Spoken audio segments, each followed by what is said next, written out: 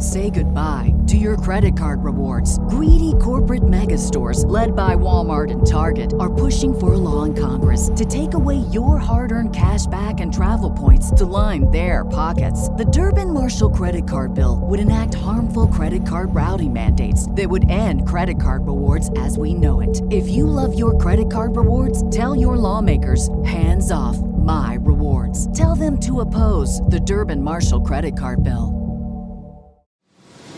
Why has Triple H been so successful? Why is Triple H running WWE better than Vince McMahon and Bruce Pritchard on Monday and Friday night? Long-term booking.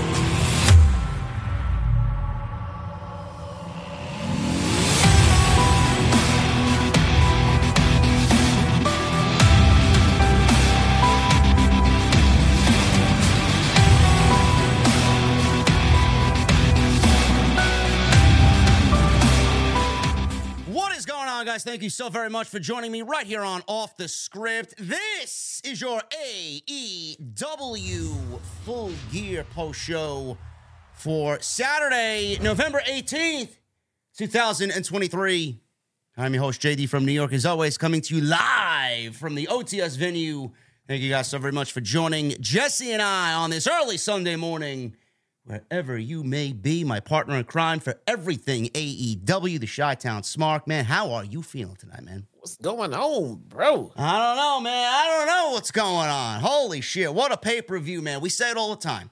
Tony Khan is Mr. Pay-Per-View, Mr. PPV. Like RVD was Mr. Monday Night, Tony Khan is Mr. PPV, man. Incredible show tonight. What can you say, man? Oh, man. Top to bottom, what a show. Yeah. What a show. Yeah, there wasn't a lot to dislike about this show tonight. And I know you and I have been very hard on AEW lately for the creative direction. Yes, there was some silliness tonight. We're going to get into it. Believe me, we're going to get into it. Oh, yeah. There was a lot of silliness tonight, a lot of huge Bruce Pritchard-like logic gaps. Just a little silly, but we got a lot to discuss, and there was a lot to like about tonight's show. And, you know, right at the top, being that we got 1,700 people in here right now, I know the AEW Full Gear Media Scrum that Jesse and I were not invited to, by the way, is happening right now. And I'm sure Denise is asking, oh, MJF, can I ask you a question? I'm sure that all that's going on. But this is where the place to be will be when the scrum is over, OTS. So, Jesse, I'm going to let you have the floor, man. I'm going to let you start the topic of discussion tonight. What do you want to talk about, man? Right off the top of your head, could be anything tonight. We're going to get into it all. I think it's only right that we start off with the absolute best thing of the entire show. I think all of us kind of anticipated it stealing the show. So, unfortunately for these guys, the bar was already set really high before they even started. But Hangman and Swerve over fucking delivered on this match.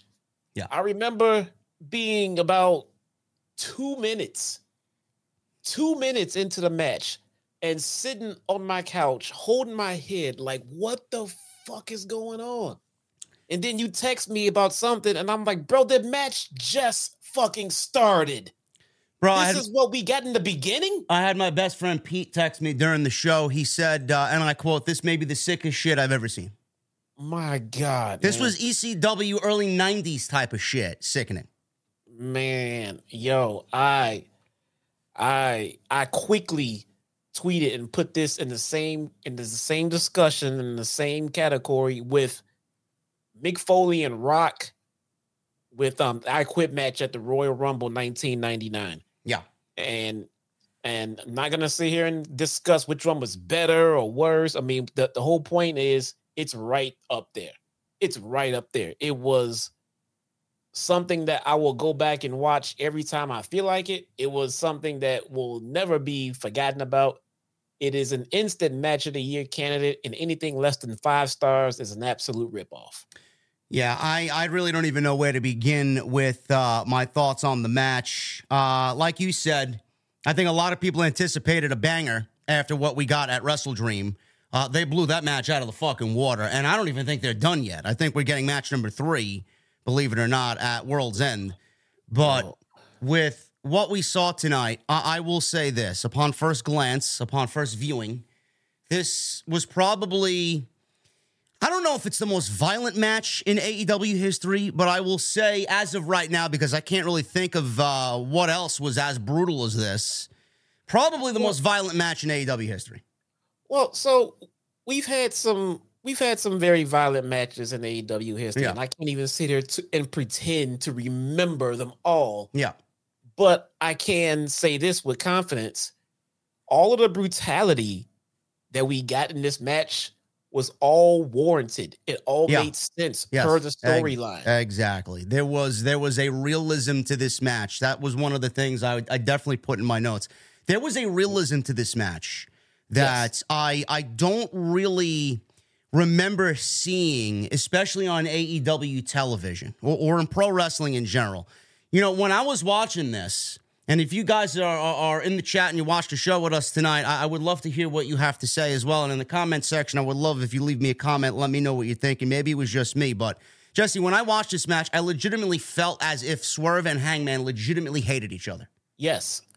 And that was the whole point. We've seen some brutal shit in AEW, but sometimes in the midst of it, at the end of the day, you can sit back and like, man, is this worth it all? Is it? I mean, Jesus Christ, how do we get this far this fast? I mean, what the hell is going on here? Swerve feels like his growth and opportunity in AEW has been stunted because guys like Hangman Adam Page being buddy with EVPs and getting the fucking push that he deserves, and he's fucking tired of it. So he's going to start going through guys like Hangman to get where he deserves to be in this fucking company. He went and took it too fucking personal and too fucking far. Went to Hangman's fucking house.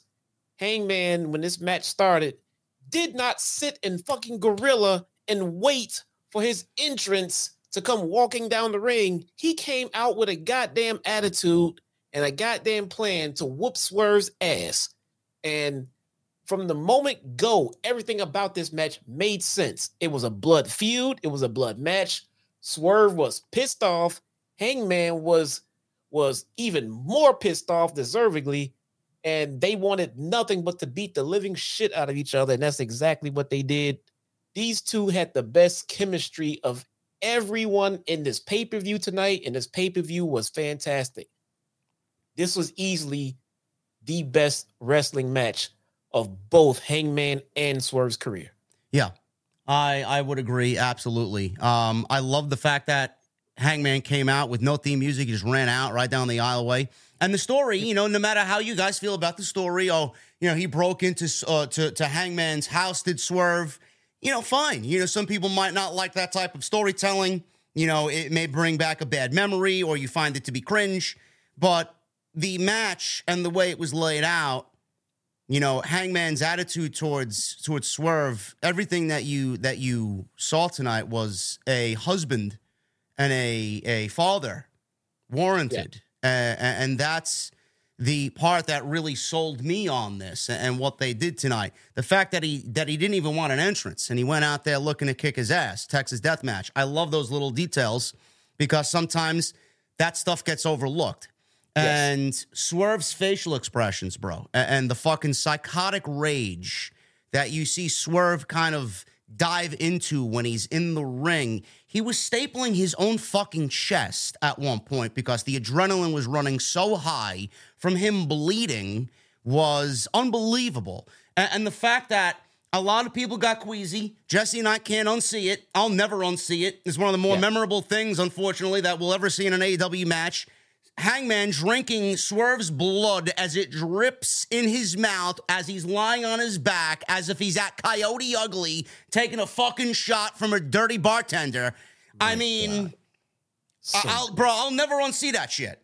So good. That's gift worthy right there. That will live forever on that little gift box on Twitter. When you go to do a tweet, you will find that gift right there of Hangman drinking Swerve's blood.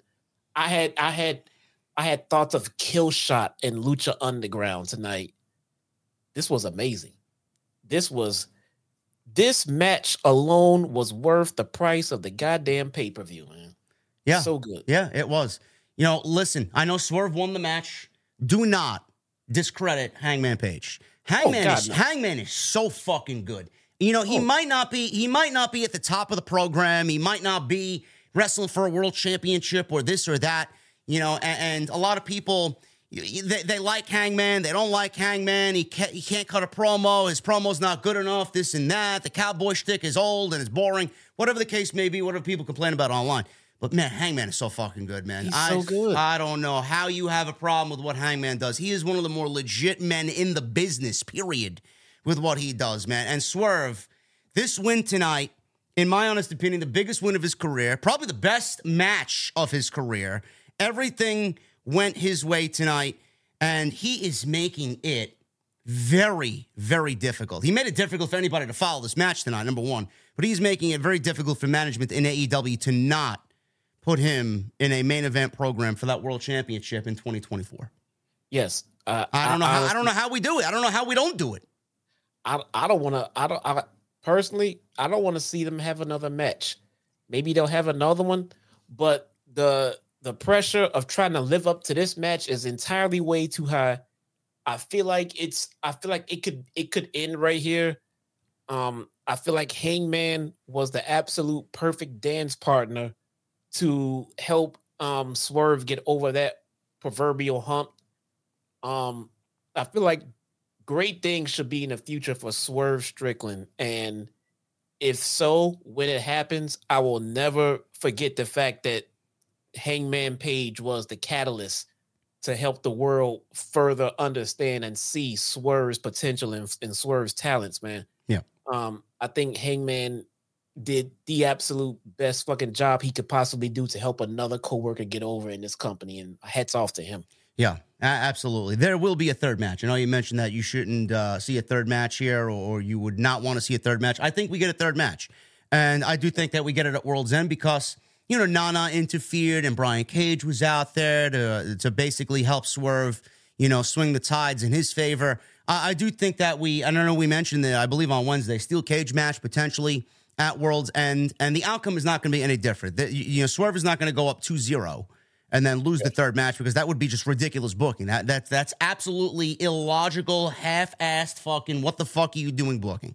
So he goes 3-0 if there's a third match because there's no reason why Page should win this at all. He shouldn't. I mean, he shouldn't. And that's why that's another reason why I say I hope it ends here. I think what they want to accomplish has been accomplished. Hangman, he put him over. He put him over clean. I mean, for the most part. And it's the ending that everyone was hoping for, and it's going to catapult Swerve. Another match can only lead to, well, it wasn't good as the last one, but okay. And now I really hope Swerve wins, because if he loses, it's this or it's that. I say let this breathe and let this go, and you come back to this feud down the road, and then we go back and remember their last fucking match. Yeah, remember that last match they had back in November. Save it. I say we end it right here and let Swerve move on to his next step. But I could see them doing a best of 3. But why beat Hangman 3 straight times, and then why give Swerve 1 loss out of the of the other 2? I say we end it right here. Listen, you may have a point. Let's end it here. I mean, the match obviously justified it to end here. We got the Continental Classic coming up. Swerve could win the Continental Classic now with the fucking stakes that we know are on the line in the tournament, which is going to lead all the way up until World's End. He could win the tournament. He could win the grand prize at the end, which right now we now know is AEW crowning a Triple Crown champion. I don't know. I don't know why they decided on that, but I guess we should go there because it was definitely one of the head-scratching moments of the night, being that, I just told everybody that Swerve should win a world championship. This may be his in if we're not going to push him to that yet, and we want to end this Hangman feud. Jesse, the news was today that Eddie Kingston and Mark Briscoe were the other 2 men announced for the tournament. So now we have Bryan Danielson, Andrade, Mark Briscoe, and Eddie Kingston. Love it. Loving the 4 so far announced. I think it's going to be, so far, a banger tournament. Starts on Wednesday.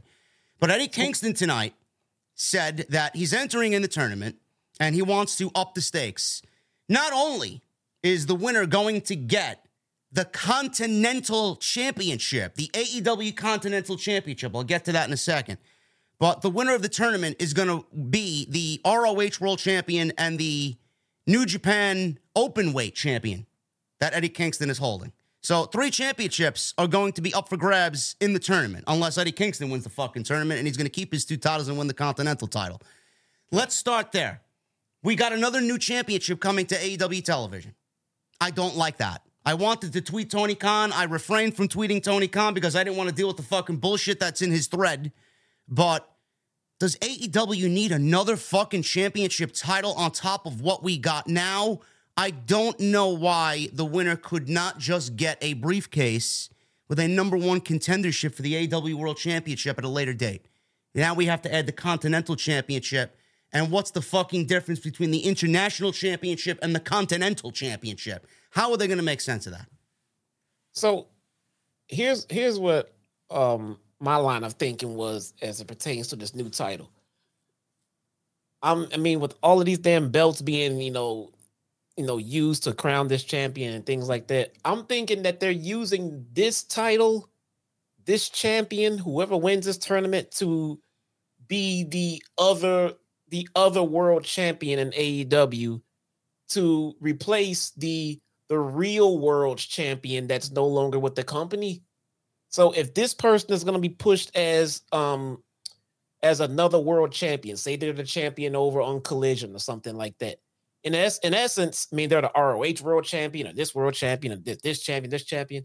In essence, they should be, the second biggest champion in the company, or maybe even as equal as MJF, maybe 1B, something like that. And keep that champion separate from MJF, and you can use that as such. There's Seth Rollins type championship over in AEW. And I guess it depends on how they book it and how they use it and how they present it and all this other stuff. But if it just ends up being tossed around like every other title, then yeah, I can see it getting lost in the shuffle. But I guess it depends on how important that they make it, because we did have another world championship in the company. It disappeared. It was never addressed.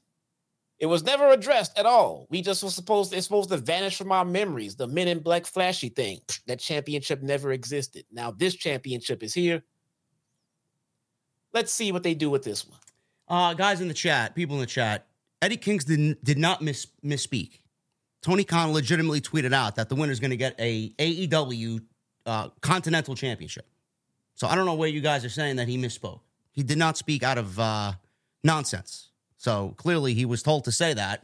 I thought he misspoke, but it's legit because Tony Khan backed it up with a tweet following Eddie Kingston's promo. The thing with this is, see, this is what needs to happen now. And again, I know Jesse and I complain about this on an almost weekly basis. If you're adding another championship to the fucking fold on Dynamite and Collision, it needs to have a goddamn meaning.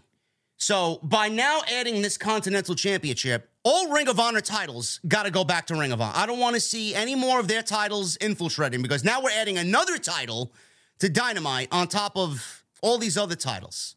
I don't understand why they feel like they could add more titles. Everybody's got a fucking title. We're like Oprah. Oprah's giving away fucking free houses to everybody in a fucking attendance at her show. It's so stupid. Honestly, the more titles you got, the less value they hold.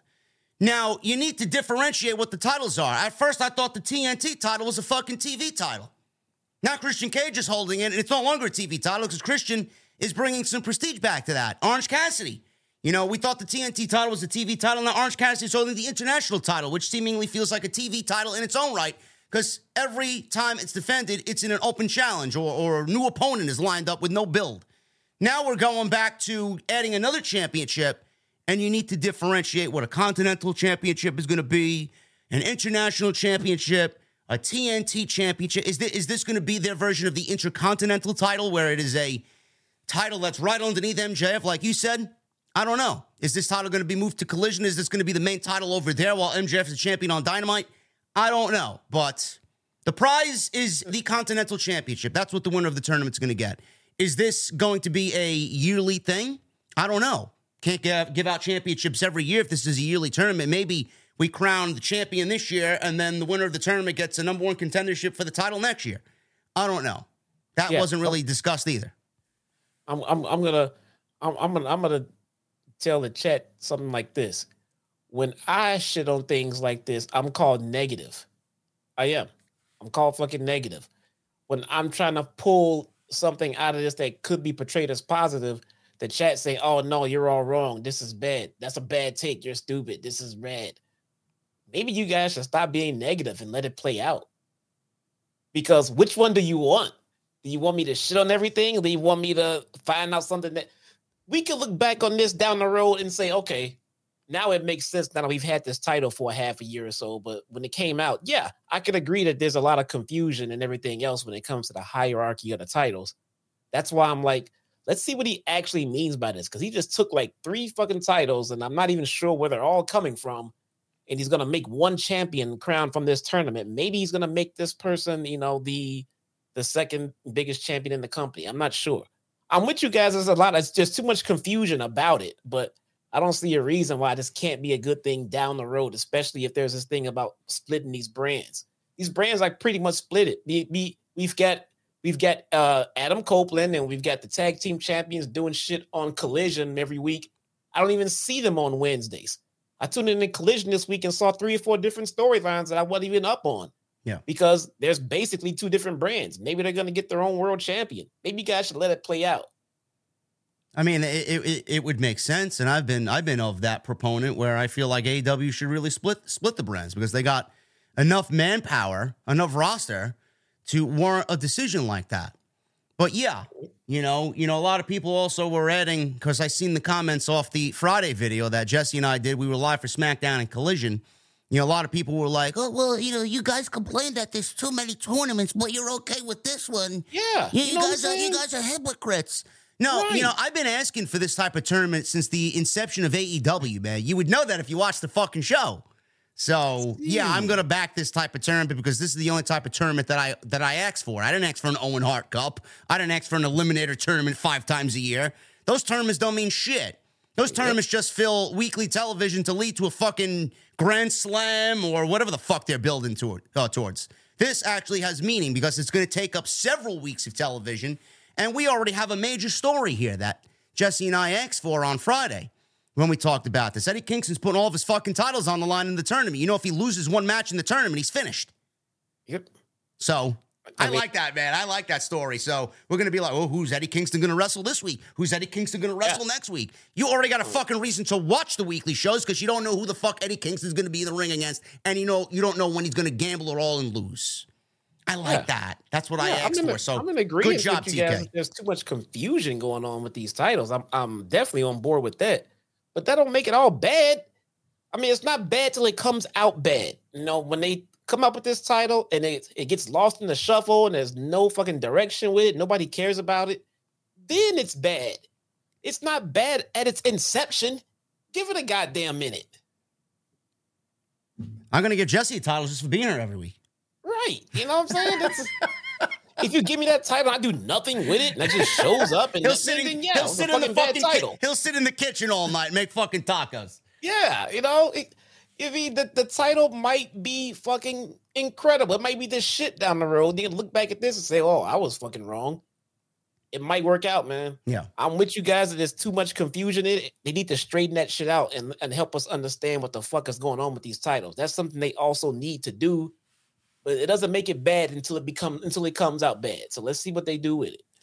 We'll see, but that was the big news coming out of that. And like I said, Swerve could absolutely win that tournament and be crowned the first Triple Crown champion in AEW because his body of work this year has definitely warranted him to be in that role for sure. So we will see what happens. Hopefully he's announced for the tournament. We only got 4. There's 8 more to go.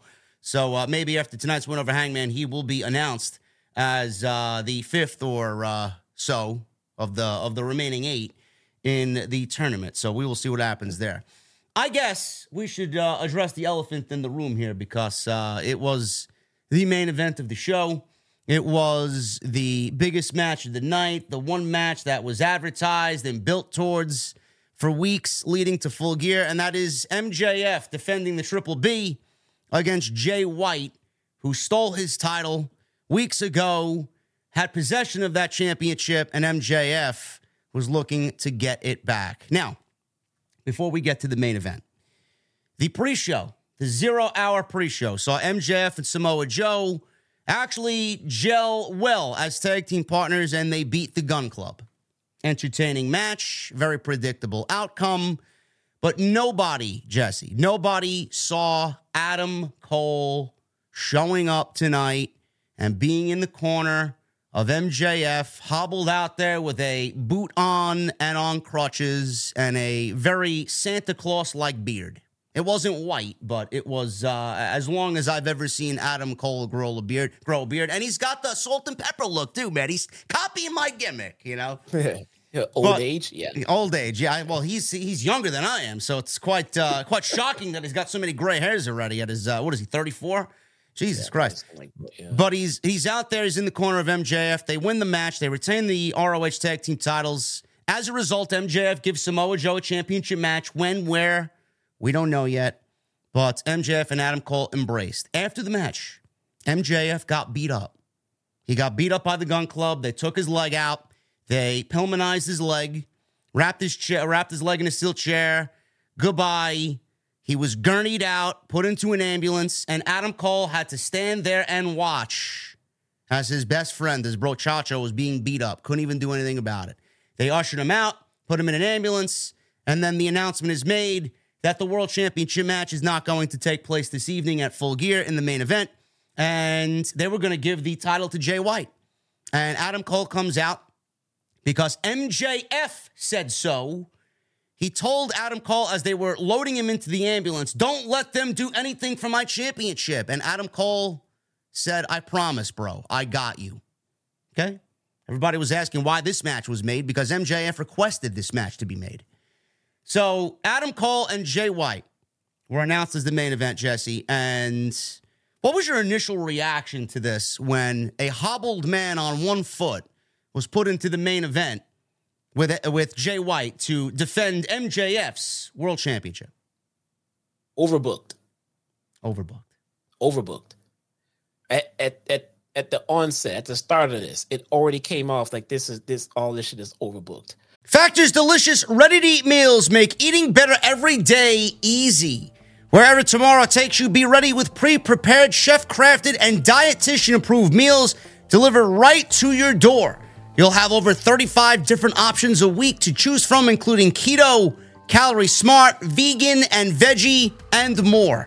And there's even more to enjoy with over 55 nutrition-packed add-ons that help make your weekly meal planning even more delicious. What are you guys waiting for? Get started today and have a feel-good week of meals ready to go. The options are endless with Factor. 2-minute meals. Fill up fast with Factor's restaurant-quality meals that are ready to heat and eat whenever you are. How about some snacks, some smoothies, and more? Discover a wide variety of easy options for the entire day, like breakfast, midday bites, and more. Sign up and save. We've done the math. Factor is less expensive than takeout, and every meal is dietitian-approved to be nutritious and delicious. Factor is also the perfect solution if you're looking for fast, upscale options done easily. And you guys can be very flexible with your schedule. Get as much or as little as you need by choosing 6 to 18 meals per week. Plus, you can pause or reschedule your deliveries anytime. And the most important part, there's no prep, no mess. Factor meals are 100% ready to heat and eat. So there's no prepping, there's no cooking, or cleanup that is needed. If that sounds great to you guys, head to factormeals.com/script50 and use code script50 to get 50% off. That's code script50 at factormeals.com/script50 to get 50% off.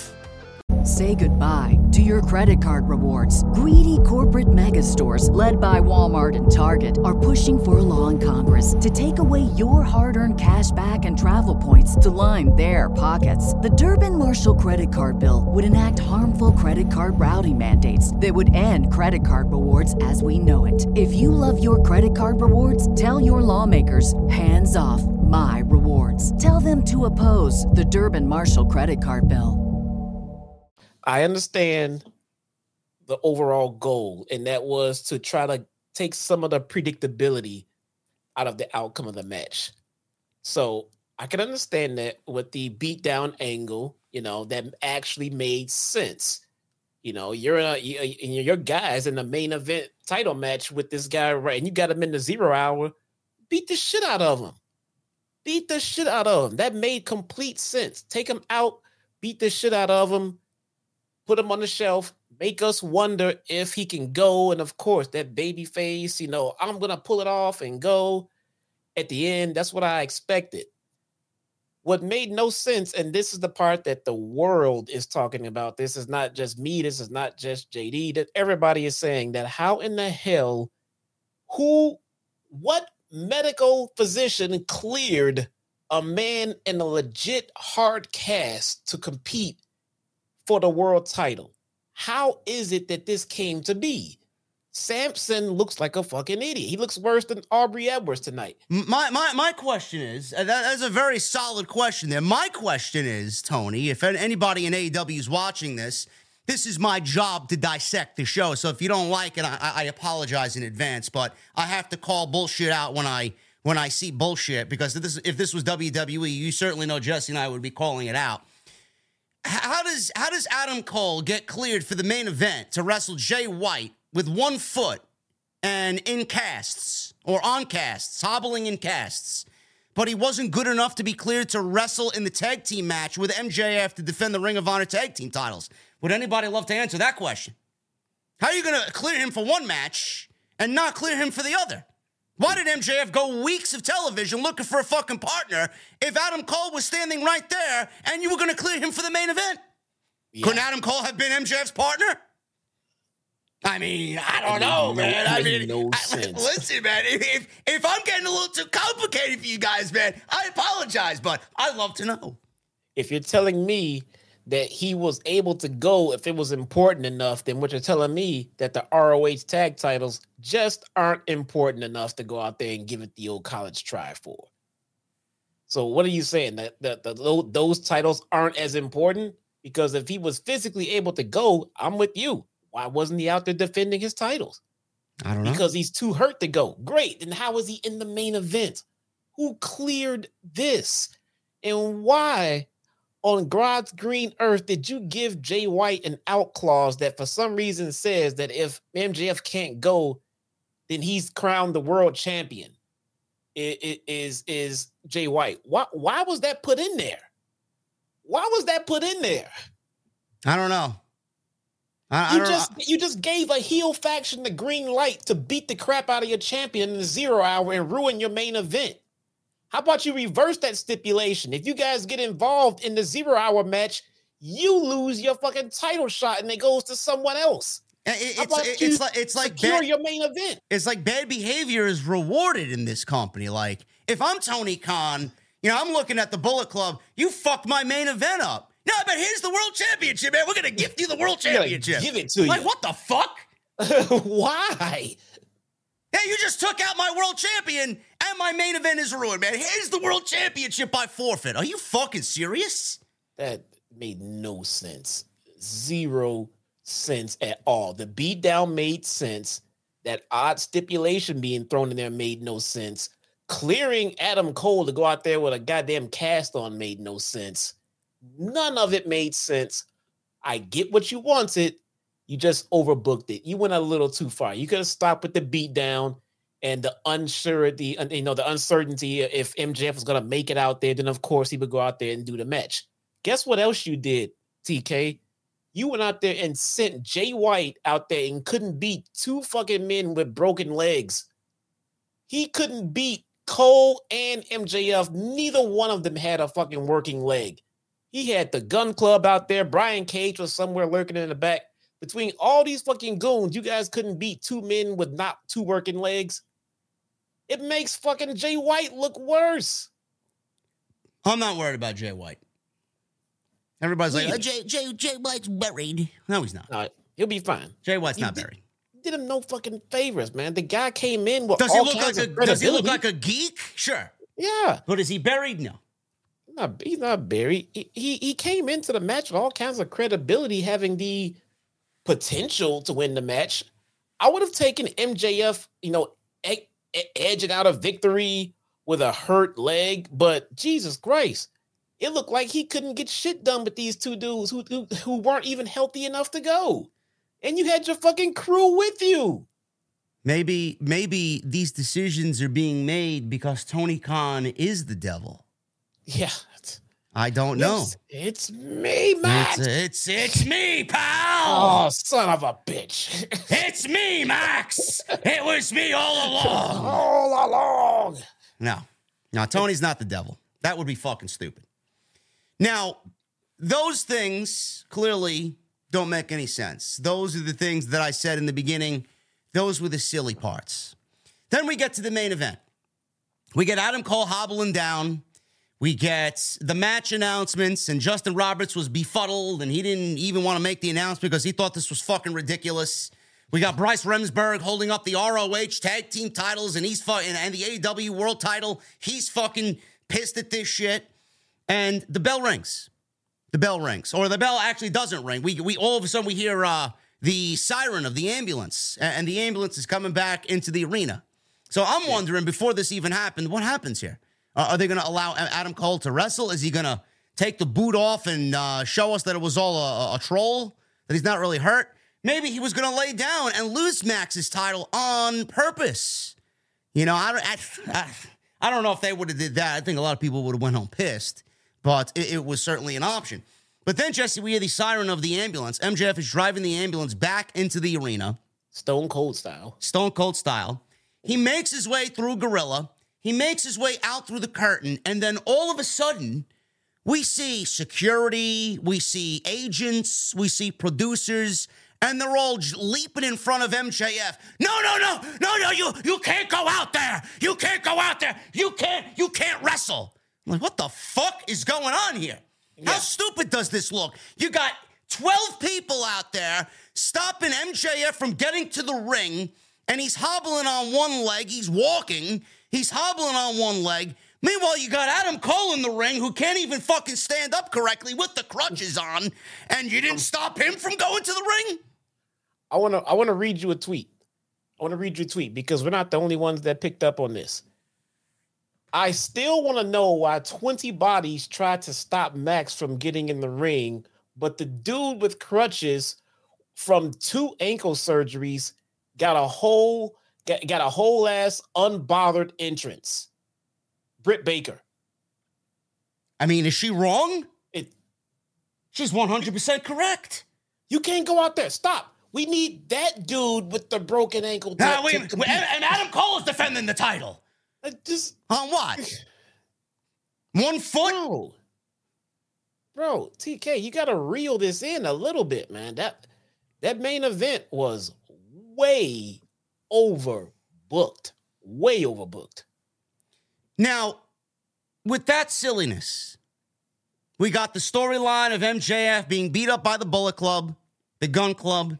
He sold a leg throughout the entire match. By the end of the match, I don't give a shit what anybody says. The match itself was fucking great. I thought it was a great match. My question, as a fan of MJF's work and a fan of this storyline, I can't wait to see it played out. I'm excited to see who the reveal is and where this goes. Is he losing the championship at World's End? My question is, with the outcome of this match and the little subtle things that we saw throughout this match, which I'll get into, with MJF, Jesse, winning this match the way that he did, I don't know why the injury angle was needed. Because at the end of the night, no matter what, MJF walked out the champion, and the injury angle almost seems as if it was unnecessary to do throughout the entire show if MJF was only going to win the championship, retain the championship, get his belt back, and send the crowd home happy with nothing happening at the end of the show. They did nothing to justify the entire 4 hours of build surrounding MJF's injury, going to the hospital, coming back, wrestling the match, winning. Where do you justify the injury angle? That's my problem. Like, you didn't pay that off unless this is going to lead to a payoff in the Samoa Joe match. Maybe this leads to a payoff at World's End. Maybe this is going to lead to him losing the championship with what we saw tonight. Now, we're going to have to figure that out on Wednesday leading into World's End. We got several weeks, actually, till World's End. Do you feel like what they did tonight justified the ending? And do you feel like this could potentially be leading to World's End and it's going to play into a bigger storyline?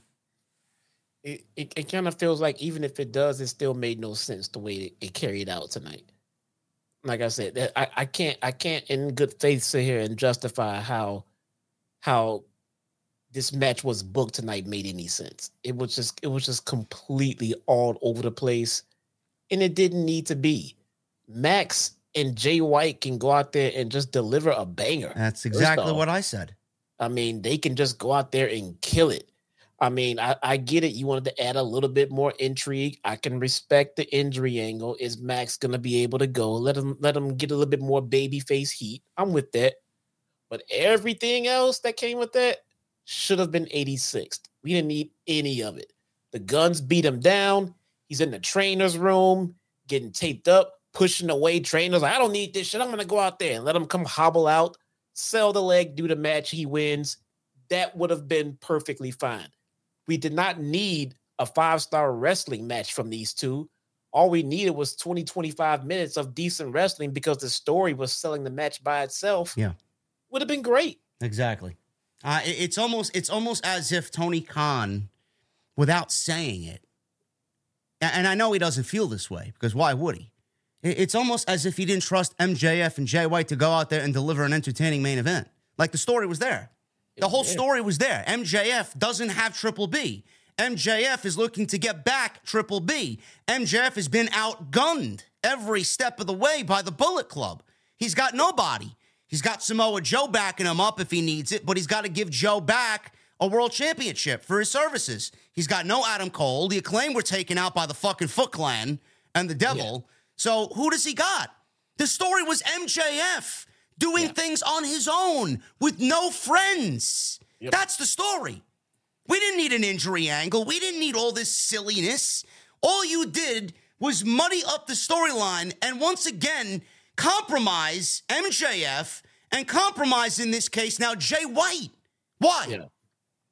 I don't get it. They're trying to do more than what we really need. Let MJF carry the fucking storyline with what he's got. Yep. Let him go work. Let him go out there and do what he does. Let him dude, all you have to do is let MJF and Jay White go out there and deliver your main event. That's it. You let MJF deliver a main event with Kenny Omega. There's no difference here. Yeah, that's it, bro. Jay White tweeted tonight, "I am done with AEW." Yeah, I don't know what that means, but I'm sure that's storyline. Yeah, I'm sure it is. I'm sure it's playing into the Devil reveal for sure. I'm sure it is, but that was the tweet. I am done with AEW. A lot more questions. You know, it's not good when you go into something expecting a banger match because you got MJF at the top of his game right now. You got Jay White, who's one of the world's best. Just give me a fucking 5-star banger. That's what I was expecting. I was expecting a little struggle in babyface MJF to get his belt back. He's outgunned again. He's got this. He's got that. Maybe Samoa Joe comes out and evens the odds and says, you know what? Here's your fucking world championship match as MJF against Samoa Joe. Fine. But I feel with what they did, they honestly took a little of the steam out of this storyline and they just compromised several different aspects of it. And with MJF now, I'm hoping to God this leads to something bigger. I'm hoping this leads to something where, you know, this injury plays into a bigger aspect. And I know a lot of people were expecting a Devil reveal tonight with this. Something should have happened. With the injury, like I said, something should have happened. The injury was not justified tonight to do what they did. We didn't get no Devil reveal, and people are so fucking stupid. And I said this on social media. Oh, where's the Devil reveal? I expected the Devil. No, you're not getting the Devil tonight. Do you want to know why? Because the Devil was standing at ringside with 2 fucking crutches and a black boot on his foot. That's the Devil. They named the whole fucking pay-per-view for the Devil reveal called World's End. That's when you're going to get the Devil reveal. I'm seeing that, guys. Take that back. That's a fucking Jay Wright troll account. It's actually followed by Chris Van Vliet and Thunder Rosa. Oh, my God. I kid you not. It's actually, if I looked at it, why is he tweeting about so much WWE shit? It's not fucking Jay White. He's fucking followed by Thunder Rosa. He's followed by fucking wrestling purist. Okay, whatever. I don't know. That's not people Jay got White. no lives. That's nonetheless. He's got like 8,000 fucking followers. People actually believe this is Jay White. Where's the devil reveal? The devil was outside. The devil was right there. He was standing in MJF's corner. What don't you understand? You're not going to get a reveal now. Nah. And I could see that. I mean, I didn't need a reveal. To me, like Adam Cole basically revealed him to himself. He didn't do shit to help. He left everything out for fucking Jay White to get everything. He watched MJF get beat up. He didn't even fucking take a swipe with a crutch at these guys. He didn't do shit. He just watched MJF get beat up. He watched MJF get loaded into an ambulance. Nobody knew if you could trust him at that point. Then the match happens. We didn't know if he was going to wrestle a fucking match and cost MJF the title. MJF comes back out there, and there's a spot where the title gets involved, the Ring of Honor title. He just handed the fucking belt to Jay White with no struggle at all to even take it away from him. Then he pulls out the Dynamite Diamond Ring. And Jesse, I'm asking, when he pulls out the Dynamite Diamond Ring, why does he have the Dynamite Diamond Ring? Where did he get the ring from? Did he go in MJF's locker? Did he go in MJF's locker room? I guess that's a good point. Was he the one who took the mask? Why wouldn't Max have the diamond ring on him already? I don't know. That's a good point. Like, why does Adam Cole have possession of the Dynamite Diamond Ring? Did anybody ask that question? So that goes hand in hand with, well, if he's got the Dynamite Diamond Ring, then why wouldn't he have the fucking devil mask? I mean, that's a little too... Why does he have the... Max brings the diamond ring out to the ring with him. Yes. And he got jumped, and he got put in an ambulance. And the first thing he was saying, call Max, call Adam, give me Adam. Adam came running up, told Adam, don't let him take my title. They whisked him away to the hospital. Adam went out to the fucking ring. Max came back from the hospital. Adam already had the ring. You're right. How did he have the fucking ring? This is something I want you guys to keep an eye on, man. I don't watch this shit like you guys. I keep an eye. Sometimes it's a fact or something slips through, but this stood out to me very much so. Why does he have the Dynamite Diamond Ring? And then, there was the instance where he had the Dynamite Diamond Ring and he puts it on the apron for MJF to crawl over there and get it. Throw it to him. He laid it there for Max to get. Jay made sure that Max couldn't get to it and then came around and slowly crawled to it. And Jay White swiped it and Adam Cole did nothing to stop it. He just let him take it. That's why I said, like, dude, that I text you, I'm like, dude, the fucking Adam just being Captain fucking Obvious tonight, dude. He's not even fucking trying to hide it anymore. Ridiculous. And then the match goes on and MJF is struggling to win the match, and Jay White, he's beating the shit out of MJF, and MJF is selling the knee. Just crazy shit. But at the end of the night, MJF retained the championship. He got possession of Triple B back. There was no Tommaso Ciampa on Johnny Gargano here with Adam Cole on MJF. There was no crutch shot to the back as they stood on stage. They hugged, and that was it. So who knows what we're going to see on Dynamite. But I thought the match still ended up being a fantastic match. It was, to me, edge of your seat. They tried to sell the knee. They tried to give you the glimpse of MJF losing the championship. But he did not. And he did shit on one leg that a guy with one leg should not be doing. Should not be doing. I mean, a guy with one leg should not be diving off the top rope to the outside, delivering an elbow drop on table debris. I'm sorry. I was actually scared for his well-being after that spot. I'm like, Max, what the fuck are you doing? Holy shit. You want to make it to 365, you're going to be out for 365. Never mind fucking make it to 365 holding the belt. And, hey, man, look, I'm all about suspending my disbeliefs and all this other stuff. I really am. But, yeah, Max did a whole lot of stuff on that leg that shouldn't have been able to have been done. So... But I get it. You want to bring a little bit of unpredictability to the main event. I just think it was overproduced, way overproduced. Yeah, the injury, it's got to play into something else. But is the silliness that came along with it, is it worth it to get to the next phase, to the next chapter of this storyline, because there was a lot of fucking silliness and a lot of blatant logic gaps. It's like, I'm like, how did this get past quality control? Nah, I don't get it. I don't get that at all. It's like, is anybody rereading the script? Yeah. Can't be doing that type of shit, man. You know, this is not the type of show that's going to let that shit fly. And I'm sorry if we're being hard on it, because the match itself, I thought the match was fucking great. I thought it was one of the best matches of the entire night, just based on the body work that these two guys did. They went and they worked their fucking ass off. But holy shit, the silliness that came along with it, and then Jay White can't beat two guys hobbled on one leg each. Yeah. I mean, come on, man. Yeah, the injury angle did not need to happen if this was the end. It did not justify doing it for 4 hours of the entire show tonight. Yeah. Jesus Christ.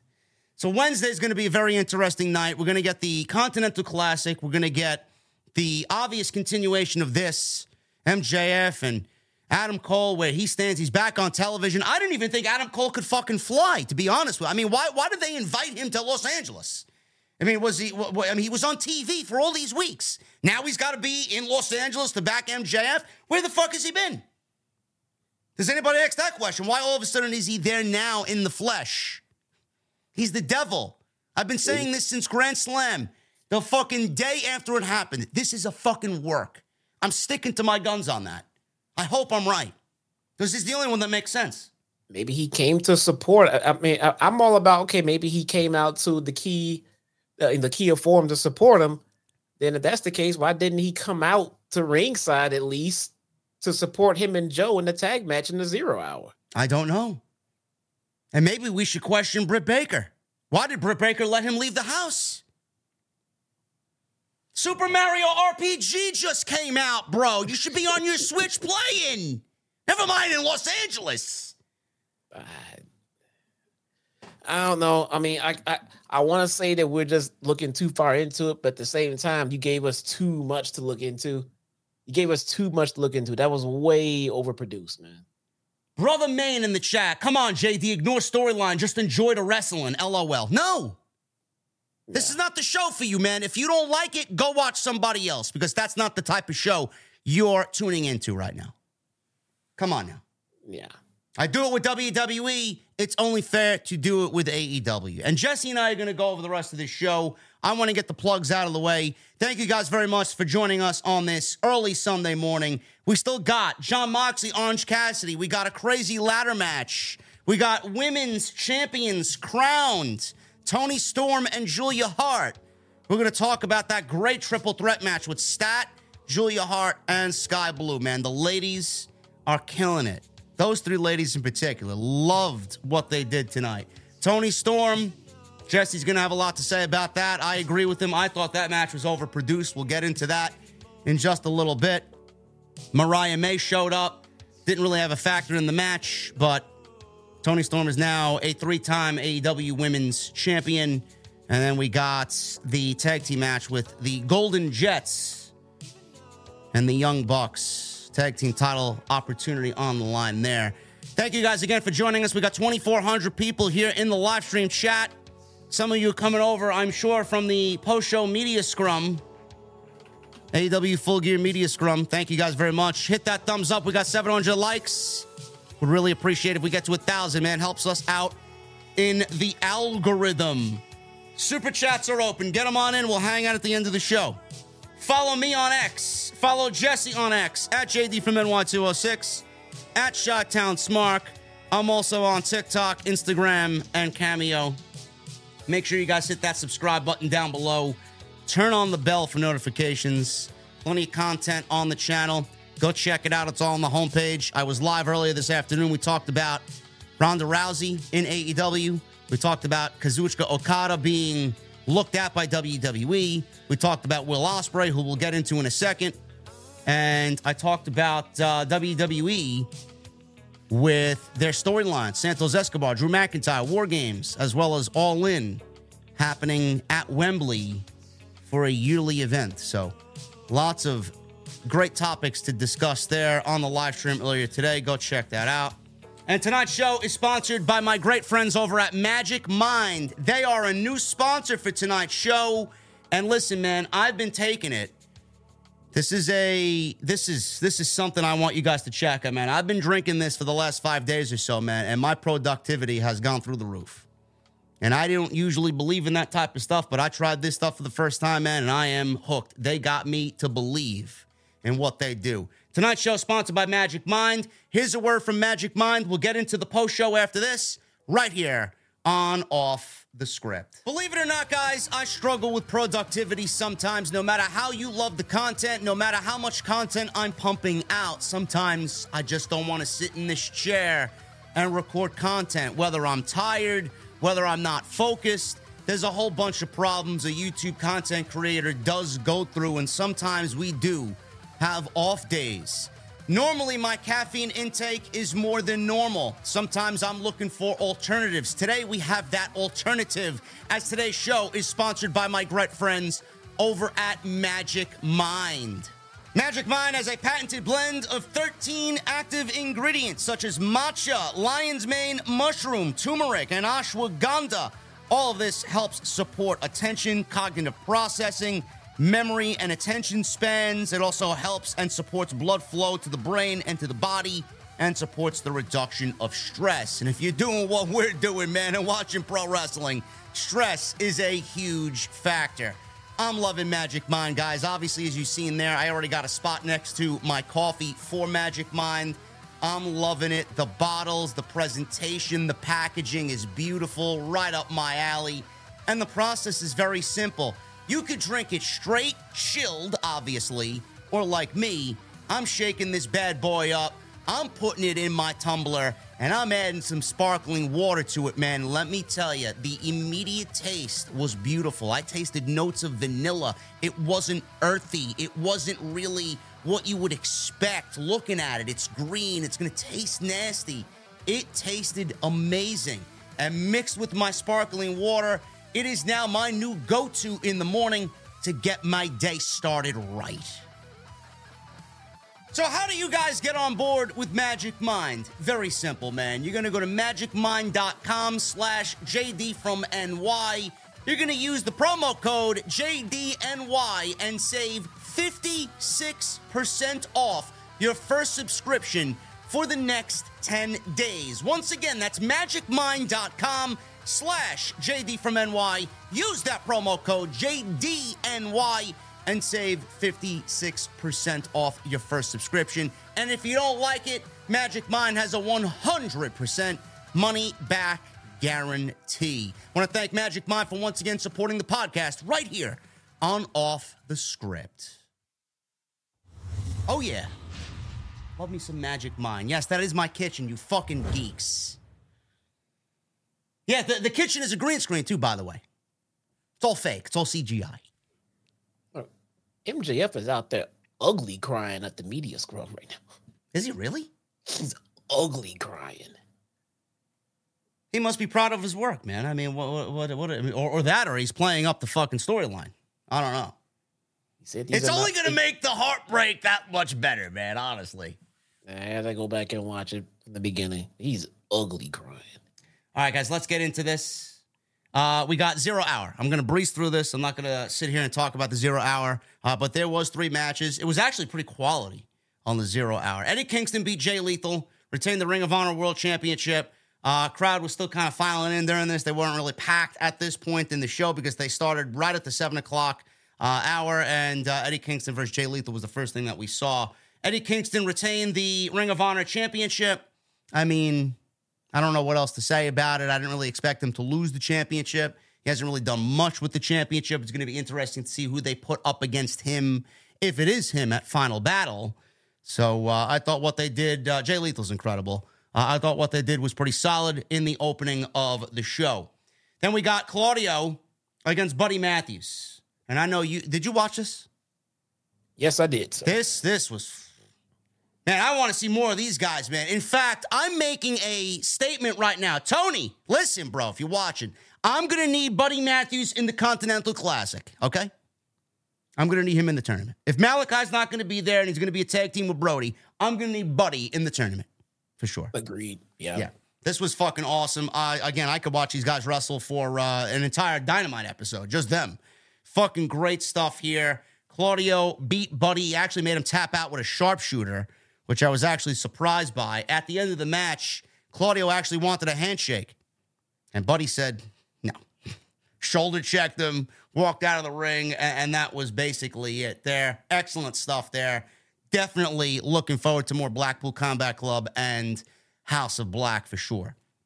And then MJF and Samoa Joe predictably beat the Guns, retained the Ring of Honor Tag Team titles. This was more of a storyline than anything else. As we documented already at the end of the match, the Guns attacked MJF, Pillmanized his leg. He got taken out of the building via gurney and an ambulance. Adam Cole was tasked with defending the championship at MJF's request. Don't let them take my title away from me. Don't let them do anything with my world title. And Adam Cole promised, which then we got a main event of Adam Cole taking MJF's place against Jay White for the Triple B, which ended up being a troll job for 4 hours. But that was the 0 hour pre-show. I thought the match itself was fine. MJF did all the usual stuff in there. Samoa Joe looked great. You know, I'm just loving Samoa Joe's body of work right now. You know, there was a big question mark surrounding Samoa Joe when he came into AEW, Jesse. Like, he was fucking knocking on retirement. He was knocking on retirement's door. Like, WWE didn't utilize him. WWE thought that he was injury prone. I mean, Samoa Joe's out there fucking throwing himself around. And he's just killing it right now. This may be the best, and I know we've said this. This is the best he's looked since his feud with Brock Lesnar at Great Balls of Fire. Yeah, that was the best Joe looked in WWE, man. That was great. And you know, and while you have Joe mixed up into this storyline with MJF, why not use Joe somehow in this story that you wanted to beat down Max? And I mean, Joe was just out there with Max, and then the Guns go beat the shit out of him. Maybe Joe comes out, runs these fuckers off because he wants to keep Max fresh so he can take his fucking title later or some shit. I don't know, but yeah, it seems like something could have been done to make a lot more sense of what happened here tonight, as opposed to having these guys hobble around on one leg each. And that was just weird. That was just fucking weird, man. Joe could have made sure that he watched Max's back because he wanted to ensure his title shot. Some stupid shit like that. Anything would have been better than what we got. Yeah, I don't know where Joe's going to play into all this. Obviously, he's getting a world championship match now that he backed MJF and helped him retain the Ring of Honor Tag Team titles. What that means for the titles, who's going to team with MJF next to defend those titles, the fate of those titles, who knows? But he's definitely getting a world championship match against MJF for the AEW title. That is coming. When, where, maybe World's End. We don't really know. We open Full Gear with Christian Cage, Nick Wayne, and Luchasaurus against Sting, Adam Copeland, and Darby Allin. Jesse, remember when you said, I believe you said it yesterday, when we talked about the AEW product and we watched Collision, and I mentioned Adam Copeland teaming with Sting, or maybe it was Drew, one of you guys, maybe it was both of you guys, teaming with Sting and Darby against the Righteous. Why didn't they have Adam Copeland teaming with Sting happen on pay-per-view first? Because you watch him team with these same guys on Collision to wrestle jobbers in the Righteous, and then you see him come out here, you see how big of a deal it was for the fact that they teamed for the first time, right? This was the second time that they teamed. How much different would have it felt if this was the first time seeing Sting and Adam Copeland with the face paint on pay-per-view, teaming with Sting, standing next to Sting on his retirement tour? It would have been great.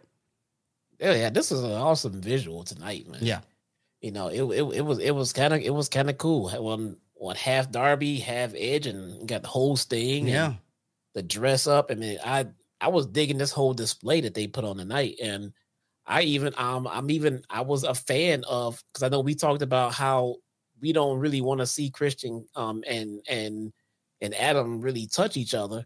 I mean, they did, but they didn't.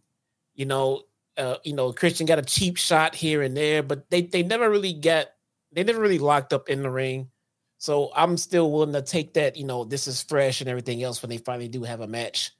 It was enough of a tease. You saw the crowd getting into it. You can tell that Christian was not going to stay in that ring. You could tell he was going to tag out when Edge was in there. Yeah, it was great when they got in there because Sting was in there with with Cage, and then Sting, he does the thing with his hands and he points over to Adam Copeland. Adam Copeland tags in, and Christian standing on one side, Copeland standing on the other, and the crowd's legitimately chanting, holy shit, holy shit. And then Christian, like a fucking prick, he tags out to Luchasaurus, and then Luchasaurus comes on in, and they don't touch. So, I mean, Christian's just a fucking fantastic heel, so he obviously was going to do that.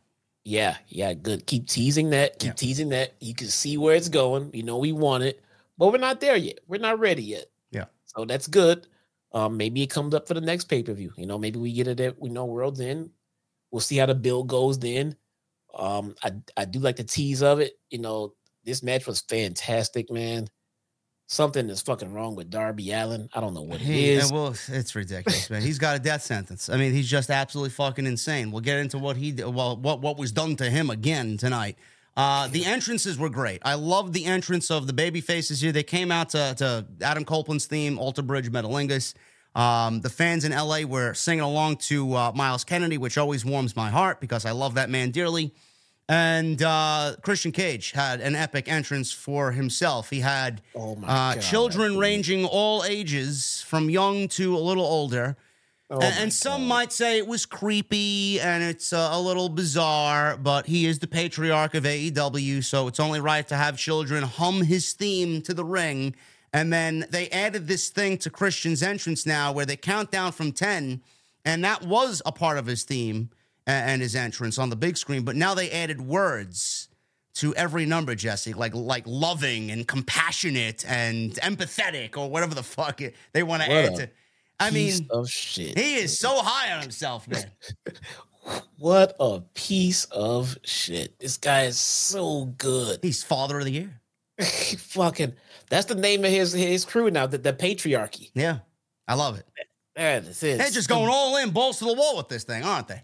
My God, it feels like this kind of just fell into the AEW's lap. I know.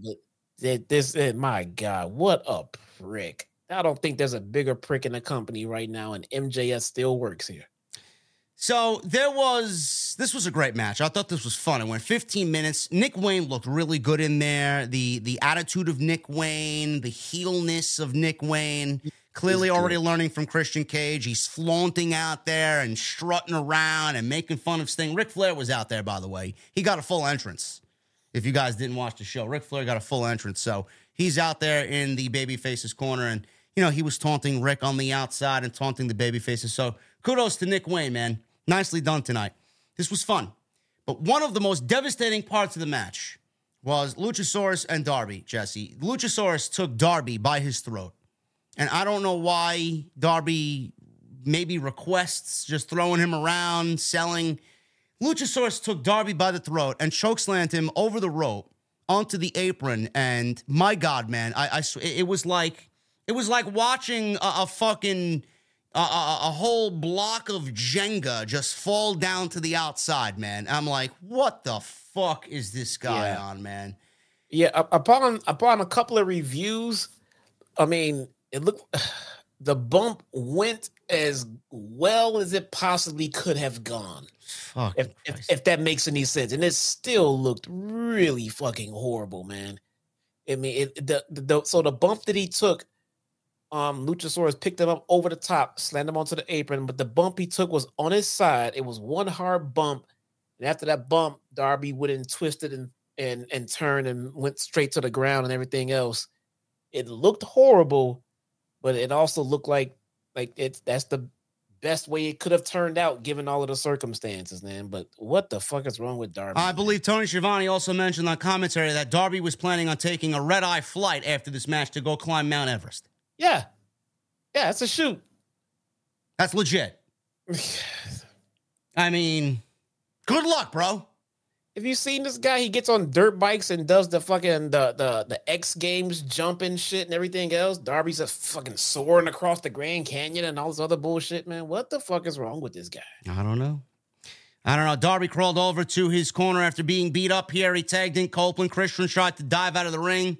Nick Wayne helped pull Christian to the floor. Copeland turned to Luchasaurus and speared him off the ring apron. Copeland pressed Wayne above his head, tossed him into the arms of Luchasaurus. Darby then leapt over the ropes and crashed into Luchasaurus and Nick Wayne. Sting then dove off the ring apron onto Nick Wayne and Luchasaurus with a nice somersault plancha. Flair was smiling on the outside. Back in the ring, Luchasaurus grabbed both Sting and Copeland. They fought back. Copeland landed a tandem Scorpion Death Drop. Darby threw Wayne back into the ring. Sting and Copeland suplex Wayne as Darby leapt off the top rope with a big cross body block, so a triple team move here. Luchasaurus and Copeland battled in the ring. Christian on the outside starts to approach Ric Flair. So Ric Flair did get physical here. He started chopping away at Christian, but Christian gave him a low blow from behind, and he added some extra juice on the low blow as well, which was hilarious. Flair went down like an old grandpa, and we didn't see him for the rest of the match. Christian charged at Copeland with a championship title, the TNT title, but he hit Luchasaurus by mistake. So what did he do? He fled through the crowd and never to return again. Darby at Luchasaurus with a coffin drop. Copeland made the cover for the win. 1, 2, 3, and the baby faces win here. After the match, Sting hugged his son at ringside. Darby gets on the microphone and starts using the F-bomb legitimately and said it's Sting's last fucking time wrestling in California, so give him a fucking hand, he says. And the crowd soaked Sting with cheers, and it made me a little teary-eyed because Sting looked like he was going to cry himself, and it was nice energy there. I thought this was a great open to the show. Jesse, this was a nearly perfect six-man tag. Tony Khan did the one thing I wanted him to do. He kept Copeland and Christian Cage to a very, very bare minimum here. Yeah, man. It was basically all we could have asked for. Even the the few extra seconds we got to get Rick's full entrance. Sure, fine, whatever. And he took a nut shot. Nah, it wasn't the worst. But at the end of the day, this was very entertaining. It starts off the show. We get a good, a good feel behind it. It checked all the boxes for me. I think this is a fantastic open for the pay-per-view. Yeah. Next segment was Jay White being gifted the AEW World Championship title belt because MJF was taken out by his thugs. So he's out there with Tony Schiavone. And Schiavone said, settle down. I got an important announcement to make. Schiavone announced that MJF is injured, and he won't be able to defend, quote unquote, and he won't be able to defend the title as scheduled. He said the match has been canceled. Fans booed. So by default, for ruining our main event, thank you, Jay White. Here's the World Championship. You're a new AEW World Champion. You've earned it. Adam Cole's music plays. He hobbles out there on crutches. Cole said there's no way he's leaving the Kia Forum with MJF's title. He says he promised MJF he won't let that happen. He said he already talked to Tony Khan. He said he'll defend the title tonight for MJF if MJF cannot go. So he said the main event, even if he can only stand on one leg, will be Cole versus Jay White. So Jay White smiled that Cole had no chance and referred to Cole having memory issues. So the match is now official. At this point in the show, the match is now official. Again, I'm going to reiterate, I find it very bizarre how you cleared Adam Cole to wrestle here, but did not allow him to wrestle with MJF in the opening match for the Ring of Honor Tag Team titles. And I find it weird how we needed this injury angle to play off for the entire show, and then you don't even justify it at the end of the show, and you take away giving MJF unneeded bullshit when you know he can go out there and deliver a fucking 7-star classic with Jay White. I just find that to be very weird. I really do. Yeah. It was just a little strange, man. I don't know the whole thought process behind this. It just seems like it could have been avoided. And this, I like trying to find the good and trying to make sense of some of this stuff, but sometimes they make that really, really, really hard to do, because my whole thought process throughout this whole evening is that I knew we were getting the match, and I even texted this to you because you've sold this pay-per-view to thousands of people on this being the main event, and you're not gonna change the main event for storyline purposes. If this is the main event you sold us, then this is the main event we're gonna get. That's just what promoters do. They sell the pay-per-view based on a main event. Now, if there was a legitimate injury and stuff just had to be changed, we would have saw a whole bunch of shit. First off, Hangman and Swerve would have been in the main event, that would have closed the show instead. They probably just would have 86 this match altogether because it really didn't need it when you fucking had a main event like Swerve and Hangman. But to just gift the heel the world title because he intentionally injured the champion, yeah, it doesn't make any sense. Yeah, somebody in the chat said it was to add drama to the 365 reign of MJF. Okay, there was already drama coming into the match. He's got no friends. He's got nobody to back him up. Juice wasn't even there tonight. He was still outgunned. 3-on-1. Yep. And Adam Cole is there. At least he had somebody in his fucking corner. Yeah, it kind of made no sense. The drama was there already. Why do you need to embellish with a fucking injury? Unless the injury maybe plays into something bigger down the line, on Dynamite, on Collision, going into World's End. I don't know. But MJF doesn't need those smoke and mirrors. He doesn't. Come on now. People love coming here and say I'm always negative. I'm constantly trying to find the good in stuff first before. But how are you negative? You're just calling out the bullshit that you see on television. How is that being negative? To me, that's being truthful.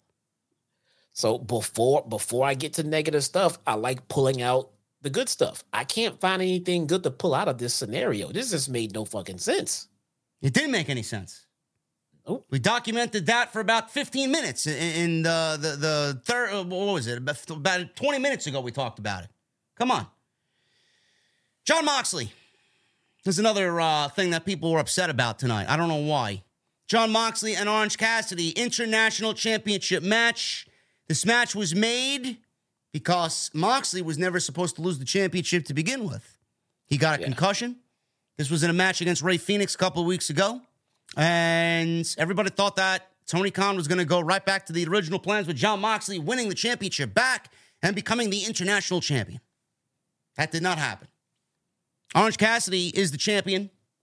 He took that belt off of Rey Fenix, and he defended that belt against Jon Moxley here tonight. Jon Moxley promised that he was not going to allow Orange Cassidy to walk out of the Kia Forum and that he was going to turn him into dust, grind him into dust. Well, that didn't happen. Orange Cassidy manned up. He leveled up tonight, defended the title, and beat Jon Moxley clean to retain the international championship. I thought this was a much better match than their first match at All Out for the reasons because I felt like that match was just made on a whim with no build. This actually had some heat to it. Moxley got a concussion. Orange Cassidy took the championship in his absence. Moxley feels like Orange Cassidy kind of swooped in when Moxley was at his weakest. So now he wants his title back against the familiar foe. Orange Cassidy's got to level up here.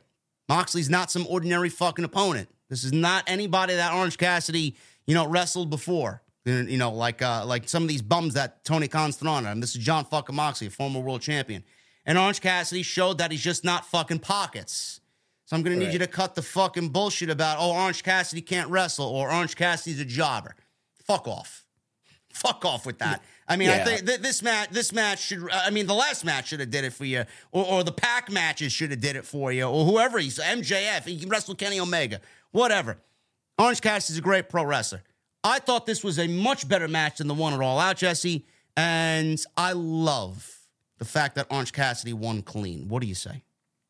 Yeah, I didn't agree with the ending. Like, I don't see it as to be a reason to shit on the match it was nowhere near a bad match. The match was fantastic. I would have had a different outcome. That doesn't make it a bad match. Not everybody's going to agree with all the outcomes. That's no reason to shit on it, man. I mean, am I tired of seeing Orange Cassidy as the champion? Yeah, I am. I felt like he's done everything that he needed to do with that title, and it was time for it to move on. I understand the unexpected injury, but we have time to correct that and move on. But that's not the plan, and that's not the end of the world. Let's see what else they got, planned for it. But they did what they needed to do. The match delivered. Moxley's gonna beat the shit out of you, and if you don't, come back just as strong, he's gonna make you look fucking bad. And Orange Cassidy stepped up like he always does. And he beat the shit out of Mox, and then they had a fantastic match. Love it. I thought this was great. Match was great, intense. It was brutal. Obviously, there was blood involved on Moxley's part and Orange Cassidy's part, and he did win clean. Now, how did he win clean?